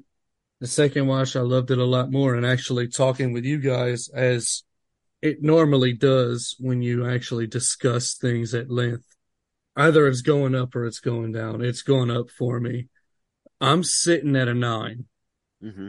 I'm sitting at a 9 because the interlude and the wraparound, they just barely squeak by as passable for me. Mm-hmm. That's what's his name's fault, not mine. Bruckner. He said Bruckner kind of saved it at the end with the jazzercising alien necro stuff. But other than that, I just find those scenes so boring. Other than that, all the other segments I love to death. Ambrosia, No Wake, and Dream Kill are my favorites. I think those are big time the standouts. Mm-hmm. And this is definitely one of the best VHS entries since the first one, in my opinion. Nice. So, all that being said, 9 out of 10. Grindhouse, you're up. I think I've made my position on No Wake and Ambrosia pretty clear. And I'm, again, not blowing smoke up Evie's ass when I say that your performance was just, I mean, you were the character in this whole thing that I was just like, wow. That in and of itself makes me happy. Now, is it 10 happy? It's not 10 happy. Be realistic. Like Ricky said, the movie glue in this, the wraparounds and the interludes, were without a doubt the weakest part of this. We could have just taken that out and given everybody else 3 more minutes, and I would have been super happy with this. God of Death was the slowest one for me. Techno God actually came up a couple of notches for me, both having rewatched and then talking about it, learning a couple of new things. Dream Kill is solid. It's a slice of my teenage years. It is just being misunderstood and being I remember sending and not listening to VHS tapes to the police too. Well, I did too, and they didn't listen to me either. And how many murders could they have prevented? He knew about all the John Wayne Gacy murders. He knew from first hand. If they had listened, I wouldn't be talking to you guys because I'd be in prison. Right. Anyway, Damn it. anyway, so obviously my favorites are No Wake and Ambrosia. I love the intertwined stories. I'm kind of like Travis. When that story ended the first time, I was just like, you've got to be fucking kidding me. You're not going to give me more. And I think much fewer steps than maybe Travis into Ambrosia that I figured it out. But it was still like, oh, thank God I get a payoff here. And it was a payoff that I could never have even dreamed. So getting to the end, my final rating, I'm hovering between a 9 and a 9.5. I think I'm going to settle on like a 9. And it seems like maybe I'm not giving enough credit, but of the 137 movies I have watched this year, it is the third movie to get a 9 or above. Currently, right now, number 3 on my list for the entire year. Nice. So I am, and I'm okay with it. I feel good about it. I feel good about what I watched. I feel good about talking about it. I gave it a 10, and it's not even my number 3. Sorry, but true. We be giving them 10s though. 10s I see. all I the don't times. do that. We be giving them 10s, but Yeah. They deserve it. I don't hand out 10s like Halloween candy like these two guys do. But that's that's part only of when that. they deserve it. That's part of what makes us work just if we don't always agree. our love language. Yeah. Between the two of you and what you guys do in the shadows. What do you think about your own movie? What if she's like, y'all suck? That movie was terrible. I'd respect the shit out of it. Actually. Okay. No, I mean, obviously, I just feel so lucky to have been a part of it. I can't rate it high enough. I think everyone should watch it, and it's just a great time. Hell yeah. VHS 85, no matter what we give it, I can't hide my love for it. Like it just gave me absolutely. It gave me the thrills. The thrills for this year. 10 out of 10 movie that I have no problems with whatsoever, from the wraparound to the segments. I thought it was done fucking phenomenally. So we got a 10 out of 10 from T-Boo, a 9 out of 10 from Grindhouse, a 9 out of 10 from Ricky. And Evie won't. She said just go watch it. a million out of 10. Hello. A million out of 10. There we go. Yeah. I think that's the highest score given so far. Yeah, we've never gotten it. We might have to check, but I think that's no, it's the highest. We've done some 113. We've done some 11s and 13s. Yeah. I don't think anyone's done a million. So next century, y'all, when y'all come back and listen to the Nightclub, that was the highest rated episode of all time. The highest rated movie. So thank you, Evie. All right. Yeah, thank you guys so much. I really did just have the time of my life, and I will talk to you about movies anytime. I'm glad you haven't decided that being on a podcast is the worst.